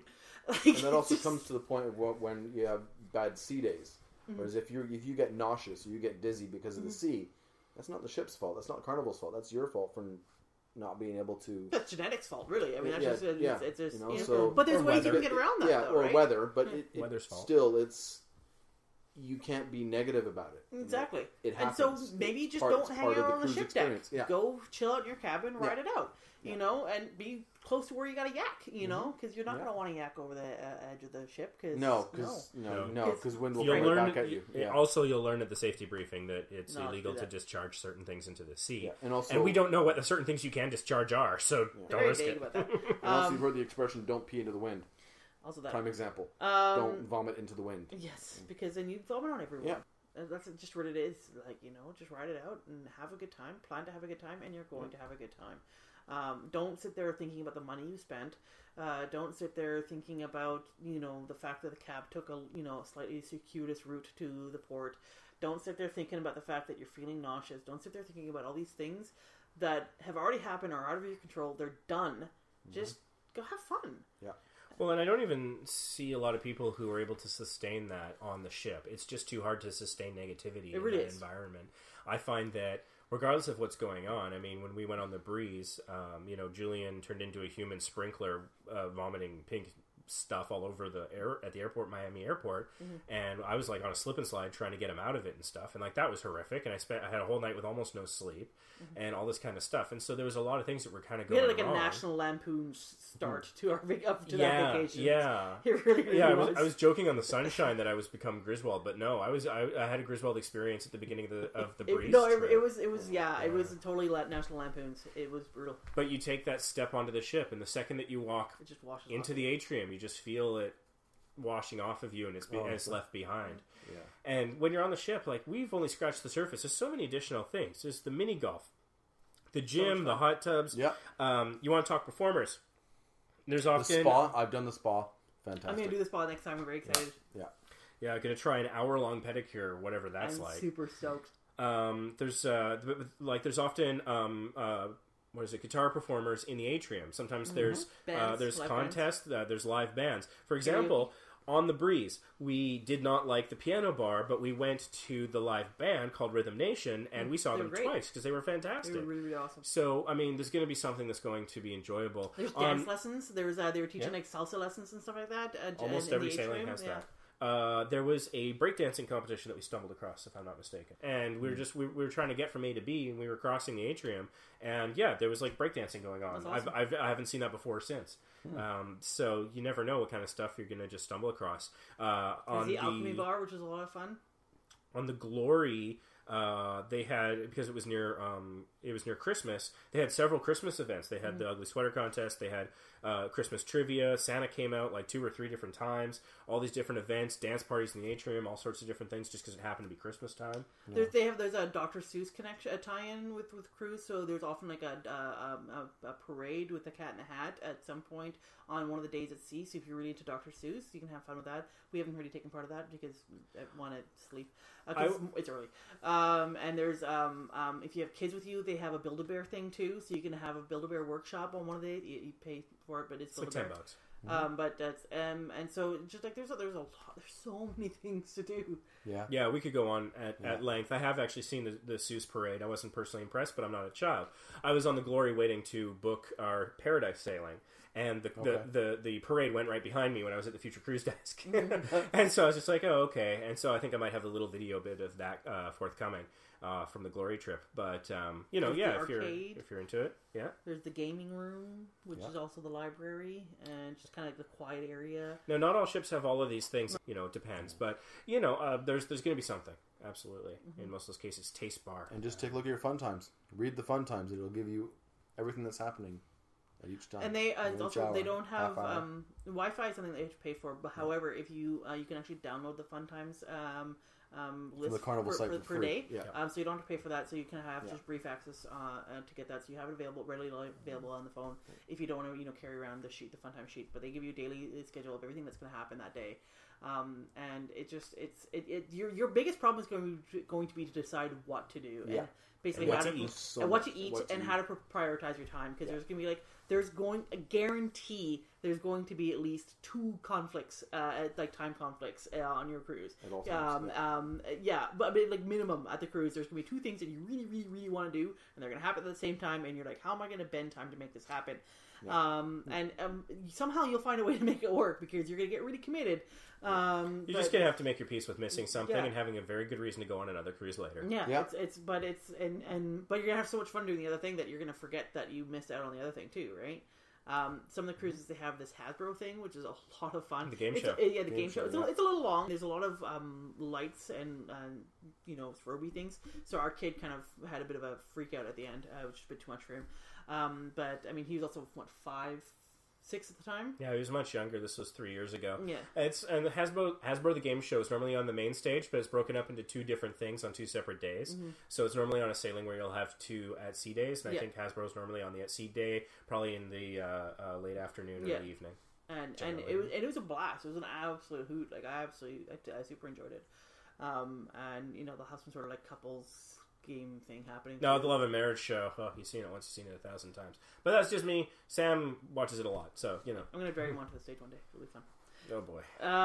But yeah, it's pretty fantastic and awesome and great, and we can go on at length that we have, and we will. You just want to talk about Brexit? Well, that sucked. Really glad I didn't put money down on that. Watching it. I thought just no way in hell that was going to happen. Yeah, I didn't think it was going to happen. I don't think anyone thought that was actually legit going to happen. I actually read there's this famous tweet or something like that now that's going around, infamous tweet that's going around. This guy voted to leave, didn't think his vote would actually count, and now he's like, I don't know what to do now because I didn't think my vote would matter. And now I feel like I kind of screwed my. But I also heard a rumor that some of the people who were taking the votes, they would, because they were voting with a pencil, they would rub out the no and put a yes. Wow, well, that's a pretty strong accusation. I haven't heard that. I haven't been following I heard a report on that, but I'm not. That's a massive. Yeah. That would be well. I mean, there's a big push for a second referendum to happen now. But what happens now? Once they've voted, So does that mean they're automatically no, out? Or? No. So they have to. I think they have to invoke Article 50 or something like that with the EU, and they actually have to like formally apply to withdraw. So that whole process is going to take 2 years. Okay. Like minimum, and by the sounds of it, it sounds like there's a big push to have a second referendum because already there's been in Great Britain or in the UK rather. Whenever a petition is formed and more than 100,000 votes have been, more than 100,000 people have signed the petition, it has to be discussed in Parliament. Yeah. And so there's a huge push. There's actually one time, about 6 or 7 months ago, where the UK actually wanted to ban Trump from ever entering into the UK. Yeah. They got the 100,000 votes, and they actually had to discuss it in Parliament. And there's some people who, like some MPs, are going, "We need to actually seriously talk about this." And like they were taking it seriously. They weren't, kind of doing this all. I mean, a lot of them were kind of tongue in cheek, but some people were taking it seriously. Like, no, this is a legitimate conversation. But no, so there is a push to have a second referendum to say no, let's try this vote again. There are actually some people saying that the people who are over 65 should not be allowed to vote for this one because it's not really going to affect them all that much. I've seen that table of how people voted by age group and like how many years. So basically, they took the age breakdown of the vote, and then they took the average life expectancy for those cohorts and said, like, how many years are they expected to live under this regime? And so the only cohort, I think, is 65 plus that voted a clear 50 plus majority in favor of leaving has something like an estimated of 11 to 13 years or something where they would actually be living under that regime, whereas everyone else was less than 50%. In some cases, still for leave, but in most cases, I think, for remain. And they had much higher numbers, and so it's an interesting chart that's going around out there. I mean, it has no basis in law, and I haven't followed this story very carefully. It's interesting the erasing thing because that's really key. If something like that's happening, it's actually I think relatively easy to prove because if anybody can find that, let us know. That. So that's kind of interesting. And the other monkey wrench that's thrown into the process is David Cameron is stepping down. Yeah. So I don't. the favorite to be the new prime minister. I would imagine stepping down would probably trigger a general election rather than just handing it to the deputy, especially because I believe it's a coalition government. Yeah. So if they have to undergo a general, that could really delay things. But I was also reading that apparently a lot of EU offices are dismissing their UK representatives and basically telling them to get out. That was a headline. I haven't. A bit of irony there. Wow. I haven't read much about this. It was just a headline I saw. I've been really focused on the Mario Marathon and some other things lately, but. So that's definitely that's an interesting bit of irony, and it's having a big impact on the world economy. And like even to us donating to the Mario Marathon, it's causing currency fluctuations that we're encountering even across Canadian and American currencies because the Canadian currency up like 2 pennies or something like that. Yeah, and unfortunately, it's tied very closely to oil. Oil being in the stock market, everyone in the stock market's kind of spooked. They don't know what it means. Yeah. So there's a big rush to sell. Yeah. And the pound dropped the lowest it's been in over 30 years. It was like on the day of, it was a 9% drop in the pound, which is just, I mean, that's huge. That is huge, yeah. And now there's also, again, with regards to referendums, there's again another push to have another independence vote for Scotland, and even Northern Ireland is talking about wanting to do an independence vote because both of them very, very, very clearly voted to remain. You were telling me that you were recently tweeting a reporter about an interesting take you had on the whole Brexit situation. Oh yeah, no, I was saying that now's a really good time to go travel to the UK because the pound is taking such a hit that obviously the currency conversion is not going to be nearly as devastating as it used to be. Because when we last went, it was like what $2.14 to $1, and now it's like and now last time I checked, it was $1.74 to $1. So I mean, so it's now's a really, really good time because I mean, it's just your dollar's going to travel that much more, that much further. And so I said that I tweeted to St. John Alexander. Or St. John _Alexander CTV, I think was the guy's Twitter handle. And yeah, he seemed to agree with that tweet as he liked it. But unfortunately, we don't have any trips to the UK planned anytime soon because we're fortunately going on a cruise. But yeah, if any of you guys are thinking about considering a trip to the UK anytime soon, really now's the time to do it. Buy the currency now at very least. Yeah. And do your booking now at the very, very least. Because you're going to get it. I mean, chances are, honestly, it's probably going to be somewhat unstable for at very least the next 6 months, the pound. It's going to take a really, really long time for this whole thing to stabilize, especially until they figure out who the new prime minister is going to be. Yeah, that's because that's huge. the thing. Because I mean, Cameron's not actually stepping down until October, and so and because of the coalition, it's actually making the whole stepping down thing a really really complicated process. It may not actually require an election. But if way I read it, if the coalition doesn't unify behind whoever the new person is, then the vote of non-confidence could trigger a general election. But yeah, probably more likely than not, because as I understood it, Cameron's coalition was held together by a lot of hope. It was fairly tenuous, yeah. The whole pig thing didn't help, and also the Panama Papers thing. The Panama Papers really didn't help. One thing I will mention about advising people to travel to the UK because of the pound's depreciation is I have been reading some reports of some anti-immigrant and racial mistreatment by crowds. Mostly it's just been shouted things at people inappropriately, from my understanding, but it's something to probably keep an eye on from like sort of a safety and feeling welcome and enjoying a vacation standpoint. I don't know. It's all very early days for us right now, so I mean we're certainly not experts in this particular field. Yeah, no, absolutely not. Made myself 2 trips to London total and nothing recent, so but definitely make sure that you know what you're getting yourself into before you travel, because I think we all love to think of London as this sort of cradle of civilization, or at least I certainly do. Bastion of civility. The sad thing is that they do have a lot of their troubles too. I mean, even going back several years to the troubles, and more recently thinking about when the underground got bombed several years ago and things of that nature. So I mean, do your research before you commit to anything. Yeah, that's a sad reality. That's very very true. I hadn't really considered that. I kind of wouldn't mind taking some time to kind of acknowledge what happened in Orlando with the shooting at Pulse. And that was a really, really, horrible. It was a really horrible event. Anyways, I don't want to really get into that too much. But there's 49 people who are no longer alive today because this person was filled with a lot of hate, and it's sad and it's horrible. And you kind of hoped that we were kind of past that.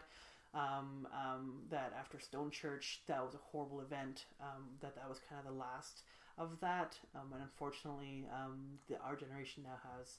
And the young generation has their own Stone Church, and that's a horrible thing, and I'm really really sorry, and it just needs to be acknowledged. And Orlando Strong, I guess. I mean, it seems kind of stupid to put that out there, but know that we love you.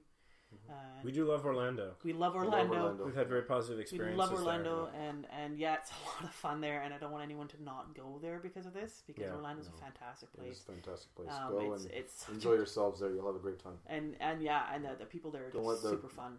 Negatives affect your decisions. Yeah, please don't, because then you just won't live your life. And right now, Orlando needs you right now. They need to feel your love. They need to know that you want to go there and you want to have a good time there and you don't want to be saved there. And so they need to feel that. Is there concerns about reduced tourism as a result of what happened? I think with the compound thing, with the Christina Grimmie thing, with Pulse, and then the kid, the kid in Disneyland. I think those 3 things all happened within a week of each other. Oh wow! So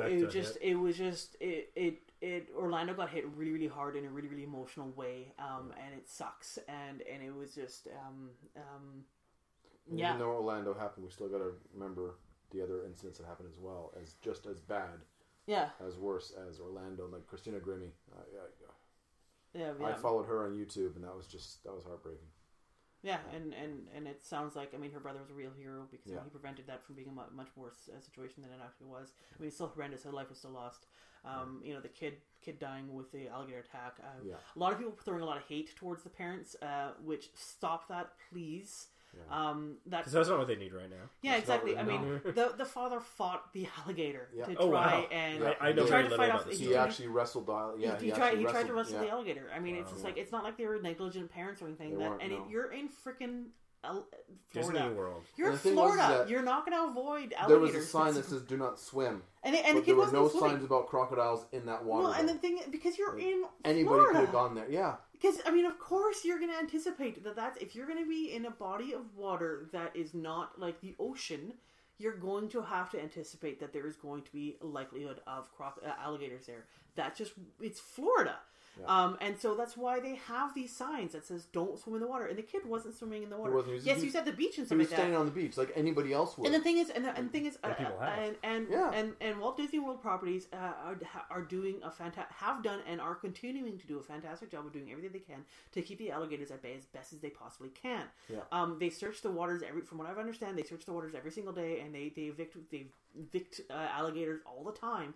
Animal experts all around the world have been saying, "Hey, these guys have done. They couldn't have done anything better, short of getting the NASA fences."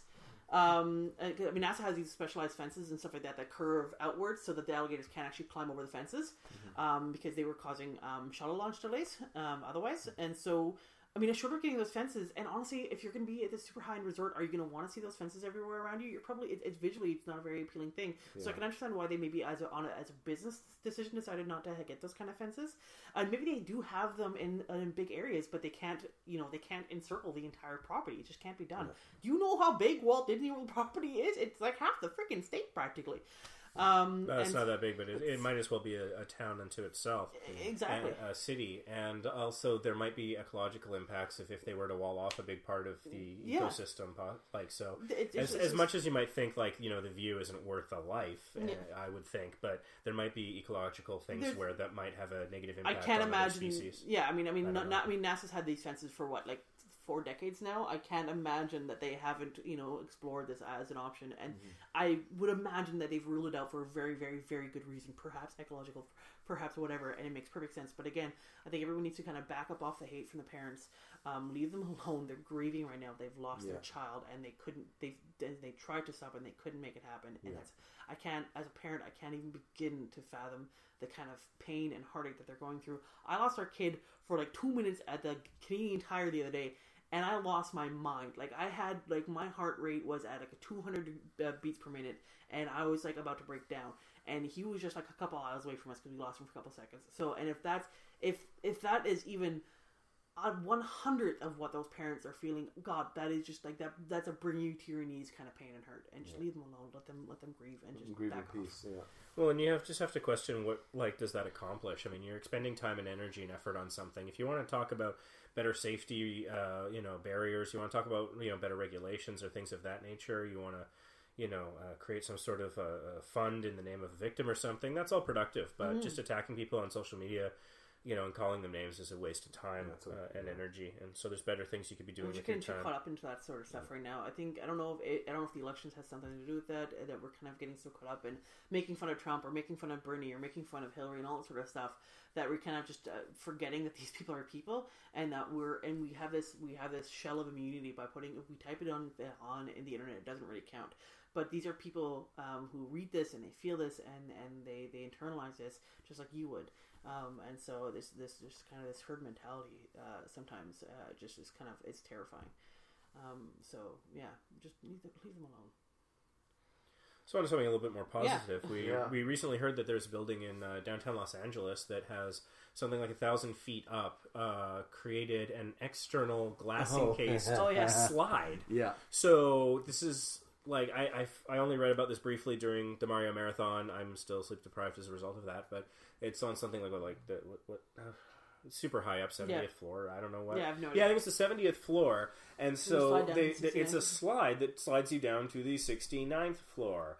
And it seems like a pretty gentle sloping thing, and you're in a sliding sack. Yeah, except it's like a nice looking one. Yeah. Okay.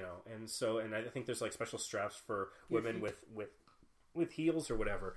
And so I mean, it looks super safe. It looks a little on the pricey side because it's $20 some odd just to get up to that height on the building, because I think they have a lookout or some other things there, and I think it's additional $8 or so to do the slide.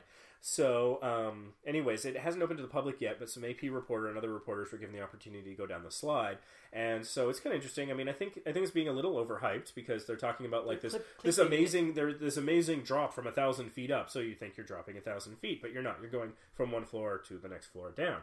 Yeah. That having been said, it's on the outside of the building and encased in glass, so that could be really quite the adrenaline rush and pretty exciting. So I don't know if we'll have a chance to do that in December. I suspect we won't because we're not going to have a lot of time in LA, but anything's possible. But I think that it's I think it's something that might be going on the bucket list for some members of Vacation Impossible, because it sounds like it'd be a lot of fun just to check it out. We'd want to get maybe some nice GoPro footage so people can. My dad's asking for that already.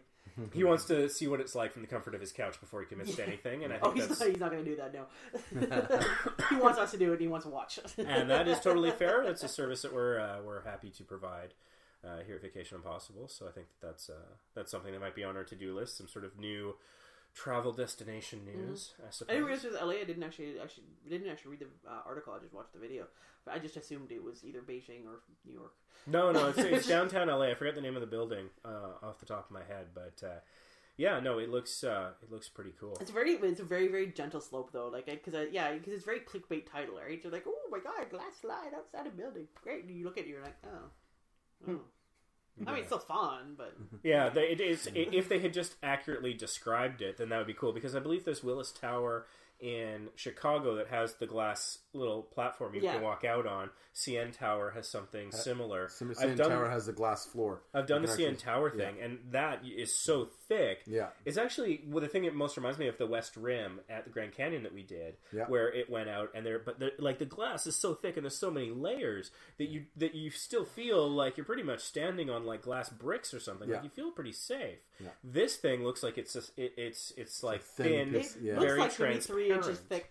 Yeah, maybe it's transparent aluminum or something. I don't know, but yeah. And so, I mean, I think that dimension of it could make it pretty exciting. I think they just oversold it in the articles, but I don't think that's any reason. Yeah, I think for me the biggest fear would be because I'm pushing 300 pounds, so the idea of it being able to hold my weight, I'm like, it can hold my weight, right? Like I'm sure it's been tested for like 1,000+ pounds, but it's like, at how many times? At what point does it just kind of that structural integrity get weakened?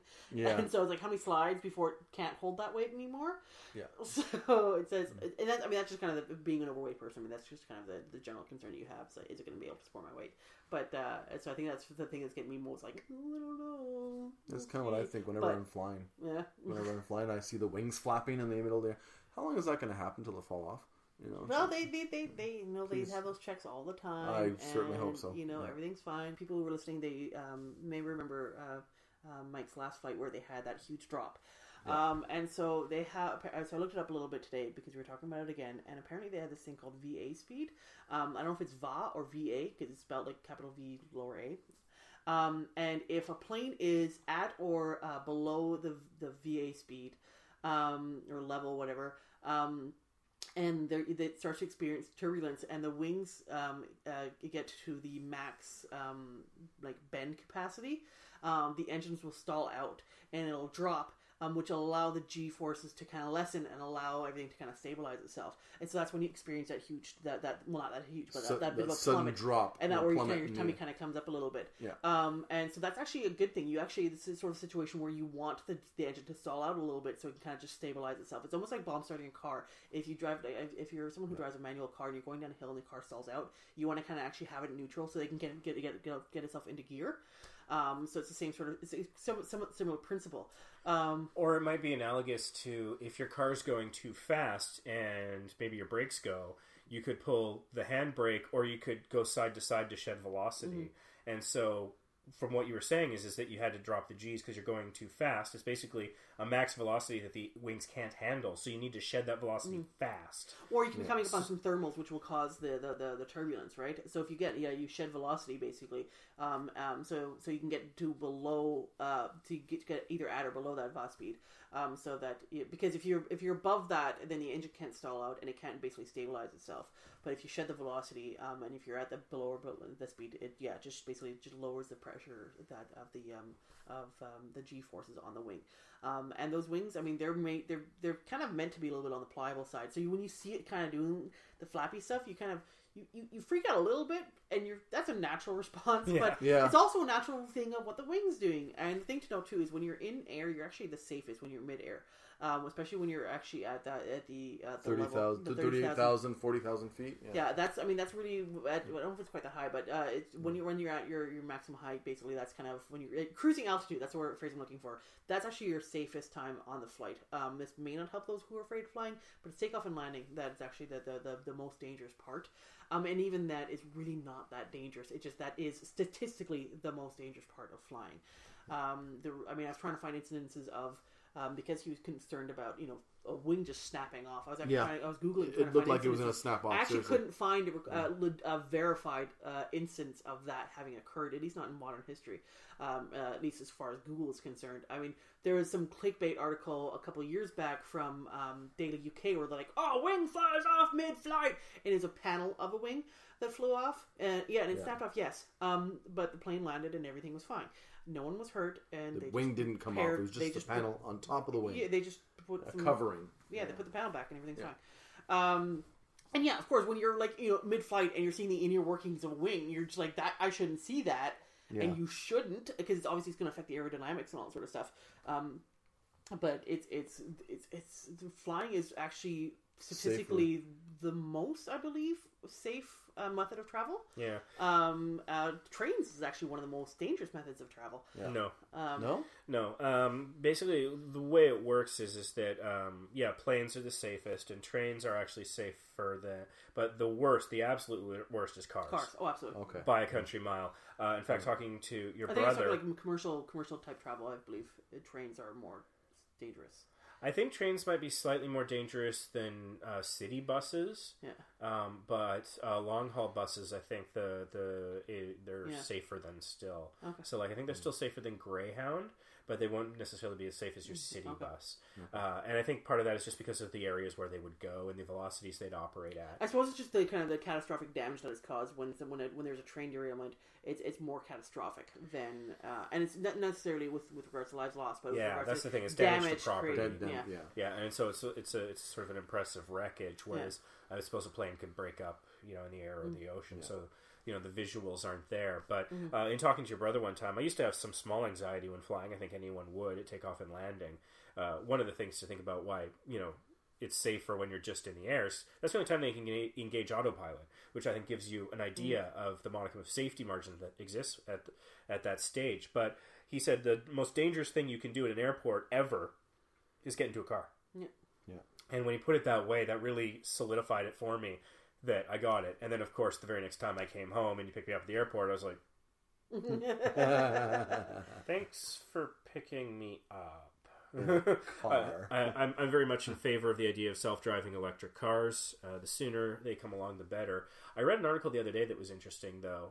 I hope it's a distraction from the real issues involved. But it was talking about the morality of the AI of a self-driving car. If the car is faced with a situation where it has to choose between something that would be potentially fatal for you or a pedestrian, what would it do? What if it's a group of pedestrians, one pedestrian or you? And so they were doing this psychological study and survey of people saying that, what do you believe should be the regulation and the type of car made? Well, I hadn't even considered that, Yeah, no, it was a new thought to me as well, because I'm a big proponent now, after reading the Oatmeal's coverage of the Google car. I'm a very big proponent of self-driving vehicles, to think that they don't get drunk, tired, angry, distracted, and that they can see things we can't with sensors that will see through another object, through a car. So that kid running behind that car that you can't see, the car can see through its sensors. So, I mean, you're reading about all that and how those cars are actually much more timid than you would expect them to be, but because of all the safety, they'd still operate. They get you there faster, even at a slower velocity, because there's less traffic and dangerous things, and stop and start traffic, what have you. Anyways, so the question is let's say that there is, you've got a brick wall to your left and a brick wall to your right that has a break in it. And so maybe there's a crowd in front of you, and then there's a single person there where the break in the wall on the side begins, and then there's just brick wall. So the question becomes, should the car drive straight into the brick wall, killing you? Should the car drive through the single person, through the break in the wall, and escape, or drive through the crowd? And so they were asking this of a relatively large sample size, I think a little over 1,000 people, which is just enough to be statistically significant. And so most people said that the rules and the manufacturers should all be making the car that would basically sacrifice you. Yeah. Or at the very least, the least number of lives. Least number of lives. So, they'd be okay with sacrificing you or the single pedestrian, but not the group. No one agreed with the group. Yeah. And so, by and large, they all, according to the survey, said, that it should be about safeguarding pedestrians, not you. Mm-hmm.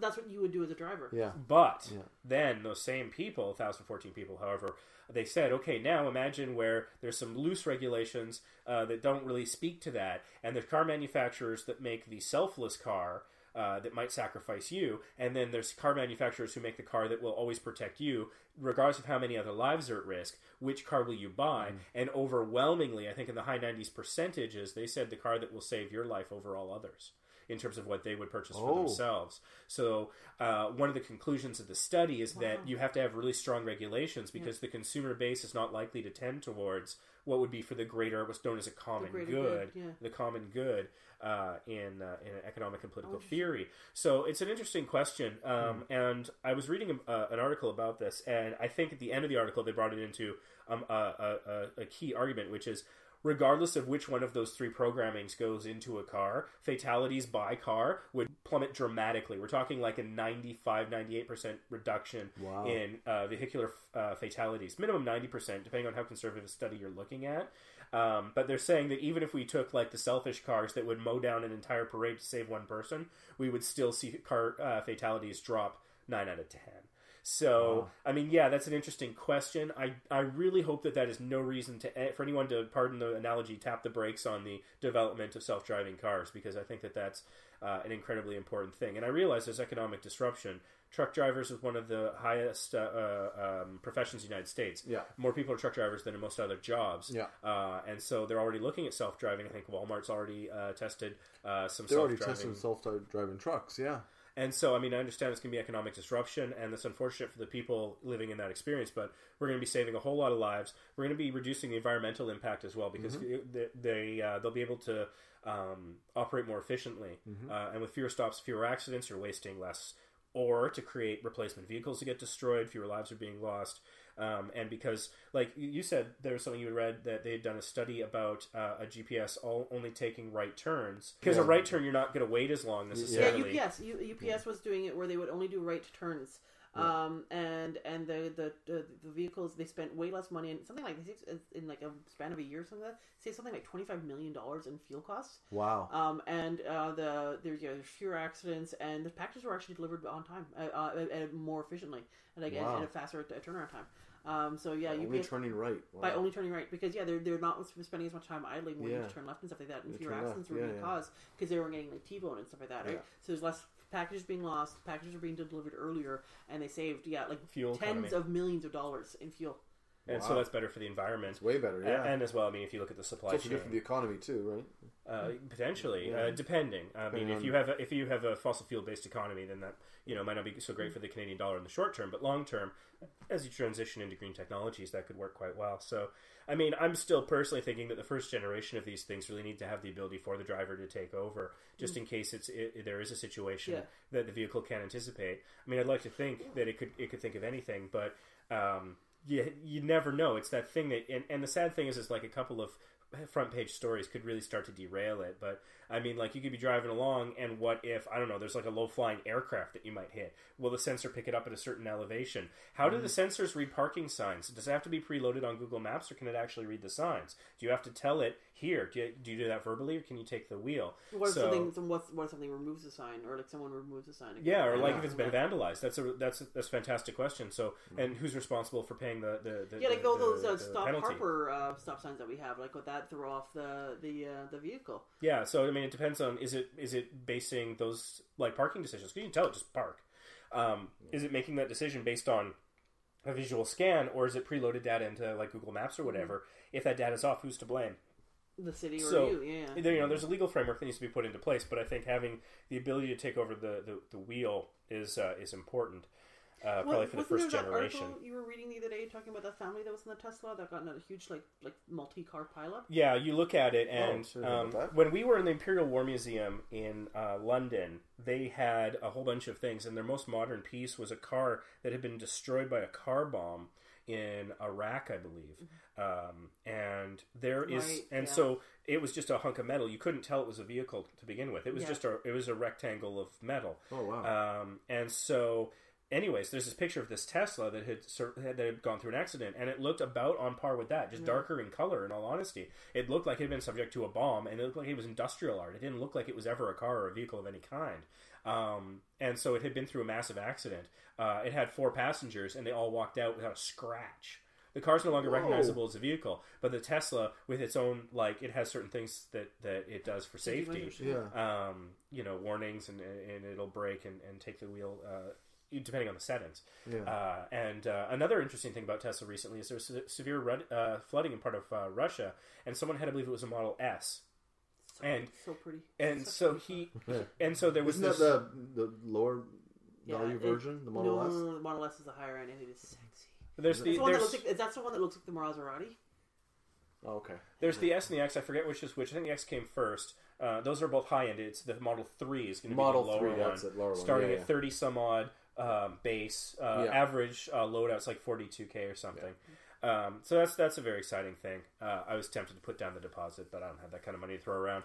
But anyway, so in Russia there was some intense rain and flooding, and so there was this underpass that a guy was driving his Model S into, and all the other internal combustion engine cars had flooded and stalled.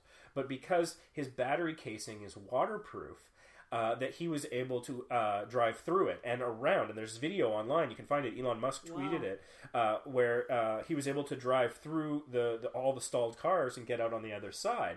And part of it was because the battery component is completely airtight and therefore waterproof. But not only that, is the Teslas don't require an air intake for the engine to function. So there's no air intake to get flooded or to get blocked. So, and then the other funny thing is I believe it's actually slightly lighter. I think the Tesla's lighter, right? Quite light, So it actually didn't totally go under, and it actually kind of turned into technically a boat for a short period of time. It's a hybrid. So it was on a new kind of hybrid, I suppose. It was not completely... Amphibious. Yeah, sort of. And so, but the spinning of the wheels still provided because of the way that like the wheel would go and the way the hydrodynamics worked, that it was just enough propulsion along with its initial inertia to get through this little tunnel, this underpass, and get out the other side. How was he able to steer around these vehicles? Well, I guess the wheel there was not a lot of the rudder. Yeah, exactly. Oh, yeah, I guess it would. Yeah, and there wasn't a lot of steering involved. I think he only really had to get around one car that was in his particular lane. And so Elon Musk was like, I don't recommend it, but this was a thing that happened. Yeah. And of course, the media, unfortunately, clickbait spun it to Elon Musk says that, Model S's can become boats for short periods of time. That's not exactly what he was saying. He was like, yeah, okay, it could in theory kind of work. I don't recommend it though, but that's not the headlines you might see. So, I like to go to the source. I follow Elon Musk on Twitter. He's a hero of mine. So, that was kind of cool to see those two different things. So, yeah. Anyways, getting back to it. Yeah. So, like the thing about planes is it's really counterintuitive. I love having a window seat on a plane because I only have to deal with one person that I might, not anticipate. I get my guaranteed armrest, and I kind of like having that degree of, control over my space, my own entertainment. But I often am right over the wing, and I look out at that wing, and it's before you take off, the seams don't seem to line up. No. But the thing is at higher velocities, pressure, and temperature, the metal will expand, and the seams will come together. But it's a slow process, so it's not like you watch it and all of a sudden, it's not Transformers out there, It happens over time. So if you were to take maybe a before and after picture or a time lapse, maybe you might notice it then. So at first, it looks like there's a lot of exposed plane, out there on that wing. And then you get up there, and also with the flaps up, you look under the flap, and there's all those gears, and like that's exposed to the elements. How is that safe? You think, right? All those mechanics, and then you see it flapping around. And so the other thing that I would add on to the statistics, and the other thing you were mentioning about VA and everything, is just that basic thought. Because I find that going back to fundamentals, if you're having anxiety, is useful. It's the twig that bends versus the rigid stick that snaps. Yeah. I think that's actually the philosophy, the mindset that was used, and that's kind of one of the things that they look at when they talk about aerodynamics. They look at things like in nature and how they work, and they use all that sort of stuff to develop and to improve the technologies and the safety proceedings or safety measures and all that sort of stuff, right? Like for those of you who don't know, the reason why my Ray was mentioning my brother is because he actually works in avionics. He's a helicopter repair person. He works with. He's an engineer. Yeah, he's an engineer. He knows his stuff. He's very intelligent. And so, so just like when there's few people that I would trust more than him when it talks about things with regards to safety measures, with regards to anything that flies, so he knows his stuff. He's the one that told me that the most dangerous part of flying is takeoff and landing, and that's such a rare event. Yeah. So of course now that I know that every time we take off and land, I'm like, oh, is this going to be the day? No, today's not the day. All right, cool. And statistically, it's just not that likely to ever be the day. Yeah. So Yeah. it's just the thing is it gets reported on because it is big. It is catastrophic. It is big news, and sometimes and for those people, it's hugely impactful of their lives and their families, and so of course we don't want to minimize that, but at the same time, the train derailment doesn't get as much coverage as the missing plane does, and the car accident barely gets a line in the newspapers. So because it's such a commonplace thing, right? And that's the thing; it's so common that we've kind of made this bizarre psychological cognitive dissonance piece with it. Yeah. That and I think that there's the feeling of control in the car. Yeah. And it's interesting to think about self-driving cars, because what if we were to take it to its logical conclusion, say, what kind of society is going to be like 10 or 20 years after the self-driving car becomes normal? Yeah. Are you ever going to need to park your car close to the front door of the Walmart? Not really, because the car can drop you off and then go about its merry way. And so talking about Tesla's, there's been a lot of rumors that their auto-driving feature could easily be turned on to be an automated Uber, where basically you buy a subscription to Tesla's Uber equivalent, whatever it might be called. Anytime you need a car, one will just come rolling by. And they might just have like parkades in cities where they might warehouse the cars, or maybe they'll be warehoused in private parking lots or whatever. But it could be the point of like owning your own car might not make the same sense in 10 or 20 years. And it could also be like, I've got a lot of groceries. I want the bigger trunk space. I'm with my family. I need 3 seats. So send me a 3-seat car. I'm by myself. Send me the 2-seater. I want to have some fun. Send me the sports car. Maybe. And so, like, would it make a lot more sense to have that subscription service? Then think about how many fewer vehicles need to be owned and created, the ore extracted from the earth, and all that, the rubber and everything else that goes into it. It could be a much more efficient system, but it would be very different from what we're used to in, like, the American car culture. That'd be a really difficult thing to adapt to. And one thing I was thinking about just the other day, so let's say it's 10 or 20 years from now, we've got these self-driving cars, and we've all got our subscription to Tesla Uber, and everything's fantastic. But what about, like, police officers? Mm-hmm. I don't know how to fire a gun, really. I've done paintball and laser tag. Yeah. In Canada, I expect the military and the police to know how to handle a firearm. Is a car possibly going to be treated in a similar fashion in the future? Where it's like, you have to go and get specialized training to be a person who drives a manual car. Yeah. Is that going to be an unusual thing for you? Similar to as knowing how to fire a rifle or something? Or is the police officer just going to be the passenger in the vehicle, calling out, making the calls that he has to do all the radio stuff? Because that's the thing that I wonder. Like, we talk about like distracted driving laws and stuff like that, and we have a police officer driving, his or her cruiser, and they're speaking in the radio, and they're doing all this stuff, and it's just like that's very, very distracting. And it's like, how are they able to focus on all these sort of things? And you wonder. I think that's one of the reasons why they have 2 officers per car. They don't always, though. But they don't always. That's the thing, right? And so it's just like, and so like one of my colleagues one time, she's like, well, how come distracted driving laws don't apply for police officers? So, well, I mean, for very obvious reasons, this is why they don't apply to them, because they have to do these sort of things. Yeah. And perhaps superior training. And perhaps superior training. But at the same time, it's not like they're infallible. Yes, of course they're going to get distracted in certain circumstances, right? So it would allow them to perhaps be more efficient and more more effective as an officer, as a protector of us. But they also know that they have to be an example. Well, they have to be accountable for their actions, right? Yeah. So they have to think, okay, well, if I'm distracted, I know something's going to happen, so I should pull over and do my stuff when I'm pulled over. But if they're in the middle of a chase, basically, and they have to do these call-outs and stuff like that, I mean, they can't. Yeah. Right, and so if they're in a self-driving vehicle, the self-driving vehicles can be able to maneuver throughout the traffic in a safer, more efficient way. They're probably going to be able to execute pit maneuvers a whole lot better. Yeah, they're going to be able to safely make whatever radio calls that they have to make. They're going to be able to safely communicate with whomever it is and coordinate with whomever it is that they have to coordinate with. So it'd be better for them to have a self-driving vehicle. Yeah. It'd be safer for the populace and the police officer and the person that they're engaging with to have a self-driving vehicle, I think. But I would also say that they would probably still need to have that manual ability and control to take over the vehicle, because let's say that somebody's rigged up something, so they've got a vehicle that's not self-driving, so they're doing crazy stuff. Maybe they drive straight off the road into the country. I don't know how the self-driving vehicle how it in dirt roads. Yeah. Or even like what kind of like programming would be needed for the police vehicle versus the private vehicle, and how that would be provided for. But also the question is, you mentioned the pit maneuver. The pit maneuver is where you strategically strike one car with another car to cause it to spin out in order to stop a high-speed chase. It's a very risky, dangerous thing to do. They're very well trained, and they only do it under certain safe circumstances.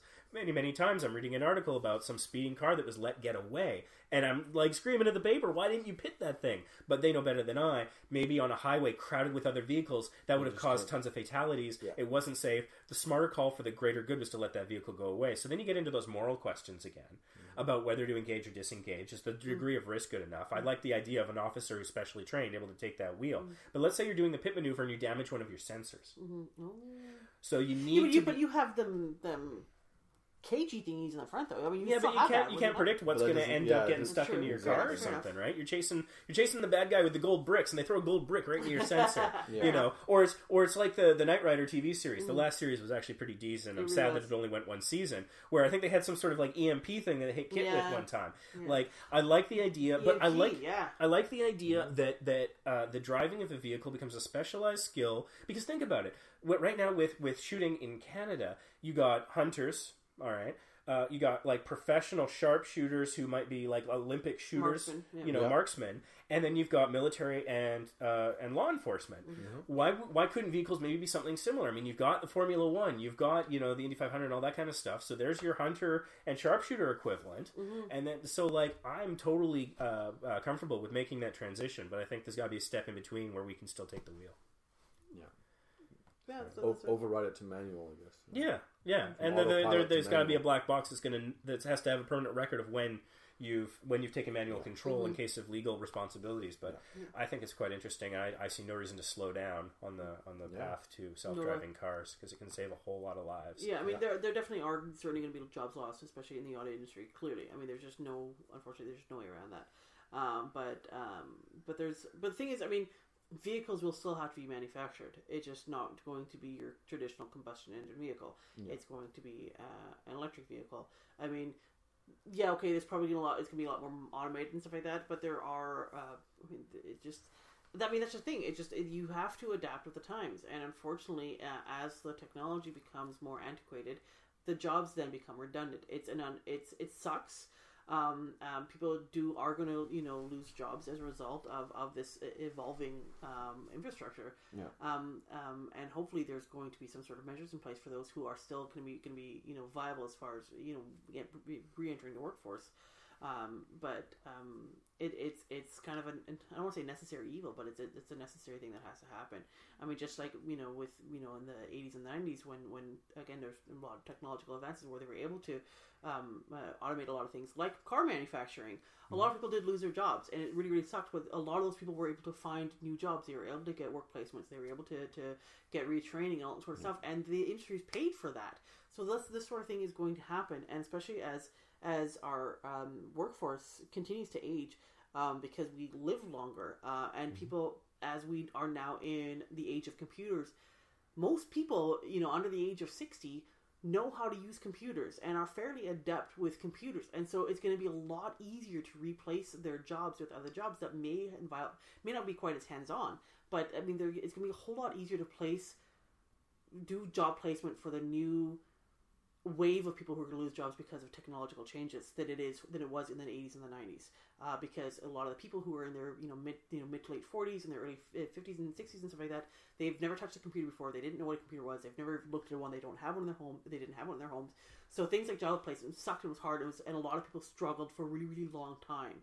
But that's not going to be as likely to be the case now, because most people, again, like, I mean, my sister was just talking to me today about her 80-something-year-old grandmother talking about, probably gonna have to get around to you learning how to use an iPod one of these days. She's in her 80s. She's not like in her early 80s. She's in her I think she's in her early to mid late 80s, but she knows how to use a computer. She's somewhat familiar with. I mean, she knows what an iPod is, for crying out loud. I mean, that's So I mean, it's the times, they are a change, and some. Yeah, but she's going to iPod. She might as well skip a generation and go to something more current, like a cell phone that can play the music. But it's interesting because seniors for many years now have been the fastest growing group on Facebook in terms of new user base. Absolutely. And so the uptake there is quite common. And so, yeah, I mean, self-driving cars could result in the loss of some sorts of jobs, but it'd be there. You can't think in the static of, well, these truck drivers are going to lose their jobs and there's no replacement and that's it. And there's going to be a net loss of jobs the economy forever. That's not the way it works. With the technological advancements, new jobs are being created. People are making money off of podcasting and YouTube stars, where I don't know that there's necessarily an easy equivalent before, because we still have radio and TV personalities and all sorts of other things. So is that expanding? Are there now more entertainers than there were before? I don't know. But also thinking about some of those challenges we were talking about, self-driving cars. Is somebody going to maintain the parking lot full of these Tesla Ubers? Who's going to be cleaning out these Tesla Ubers between jobs and making sure that they haven't been damaged internally by the customers? Who's going to be filling out the banking information, resolving customer service complaints in case somebody doesn't like having to wait 14 minutes for the car to come up? What about that question about parking?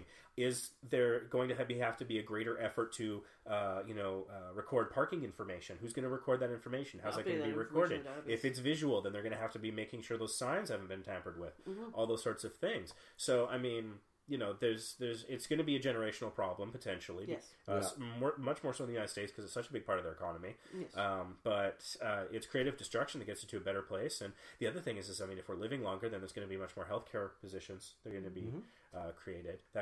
All those things could be creating other jobs as well. So I mean, I feel for those individuals, but Absolutely. if you're looking at a societal level, you really got to look what's utilitarian, the greatest gain in happiness for the most amount of people. You have to look at the long term positivity versus the short term negativity. Yeah. And just try to mitigate the damage. Yeah, exactly. I'm very tired. Okay. Yeah. All right. Well, I'm getting there too. I gotta.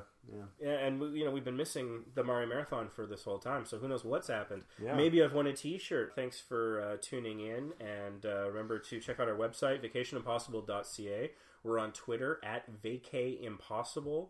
We're on Podbean, which is vacationimpossible.podbean.com.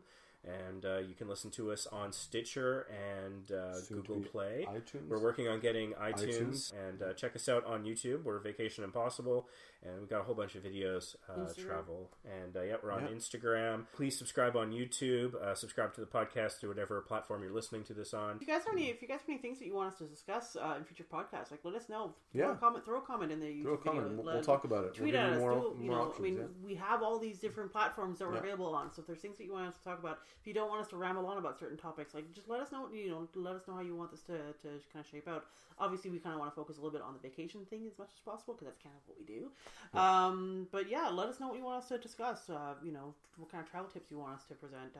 Ray's done a few little pro tip travel videos. Do you like those? Do you want to see more of those? Let us know, and we'll do what we can. Man, we got plenty of other interests. I mean, we're a large and diverse group of people. You get a different mix every time.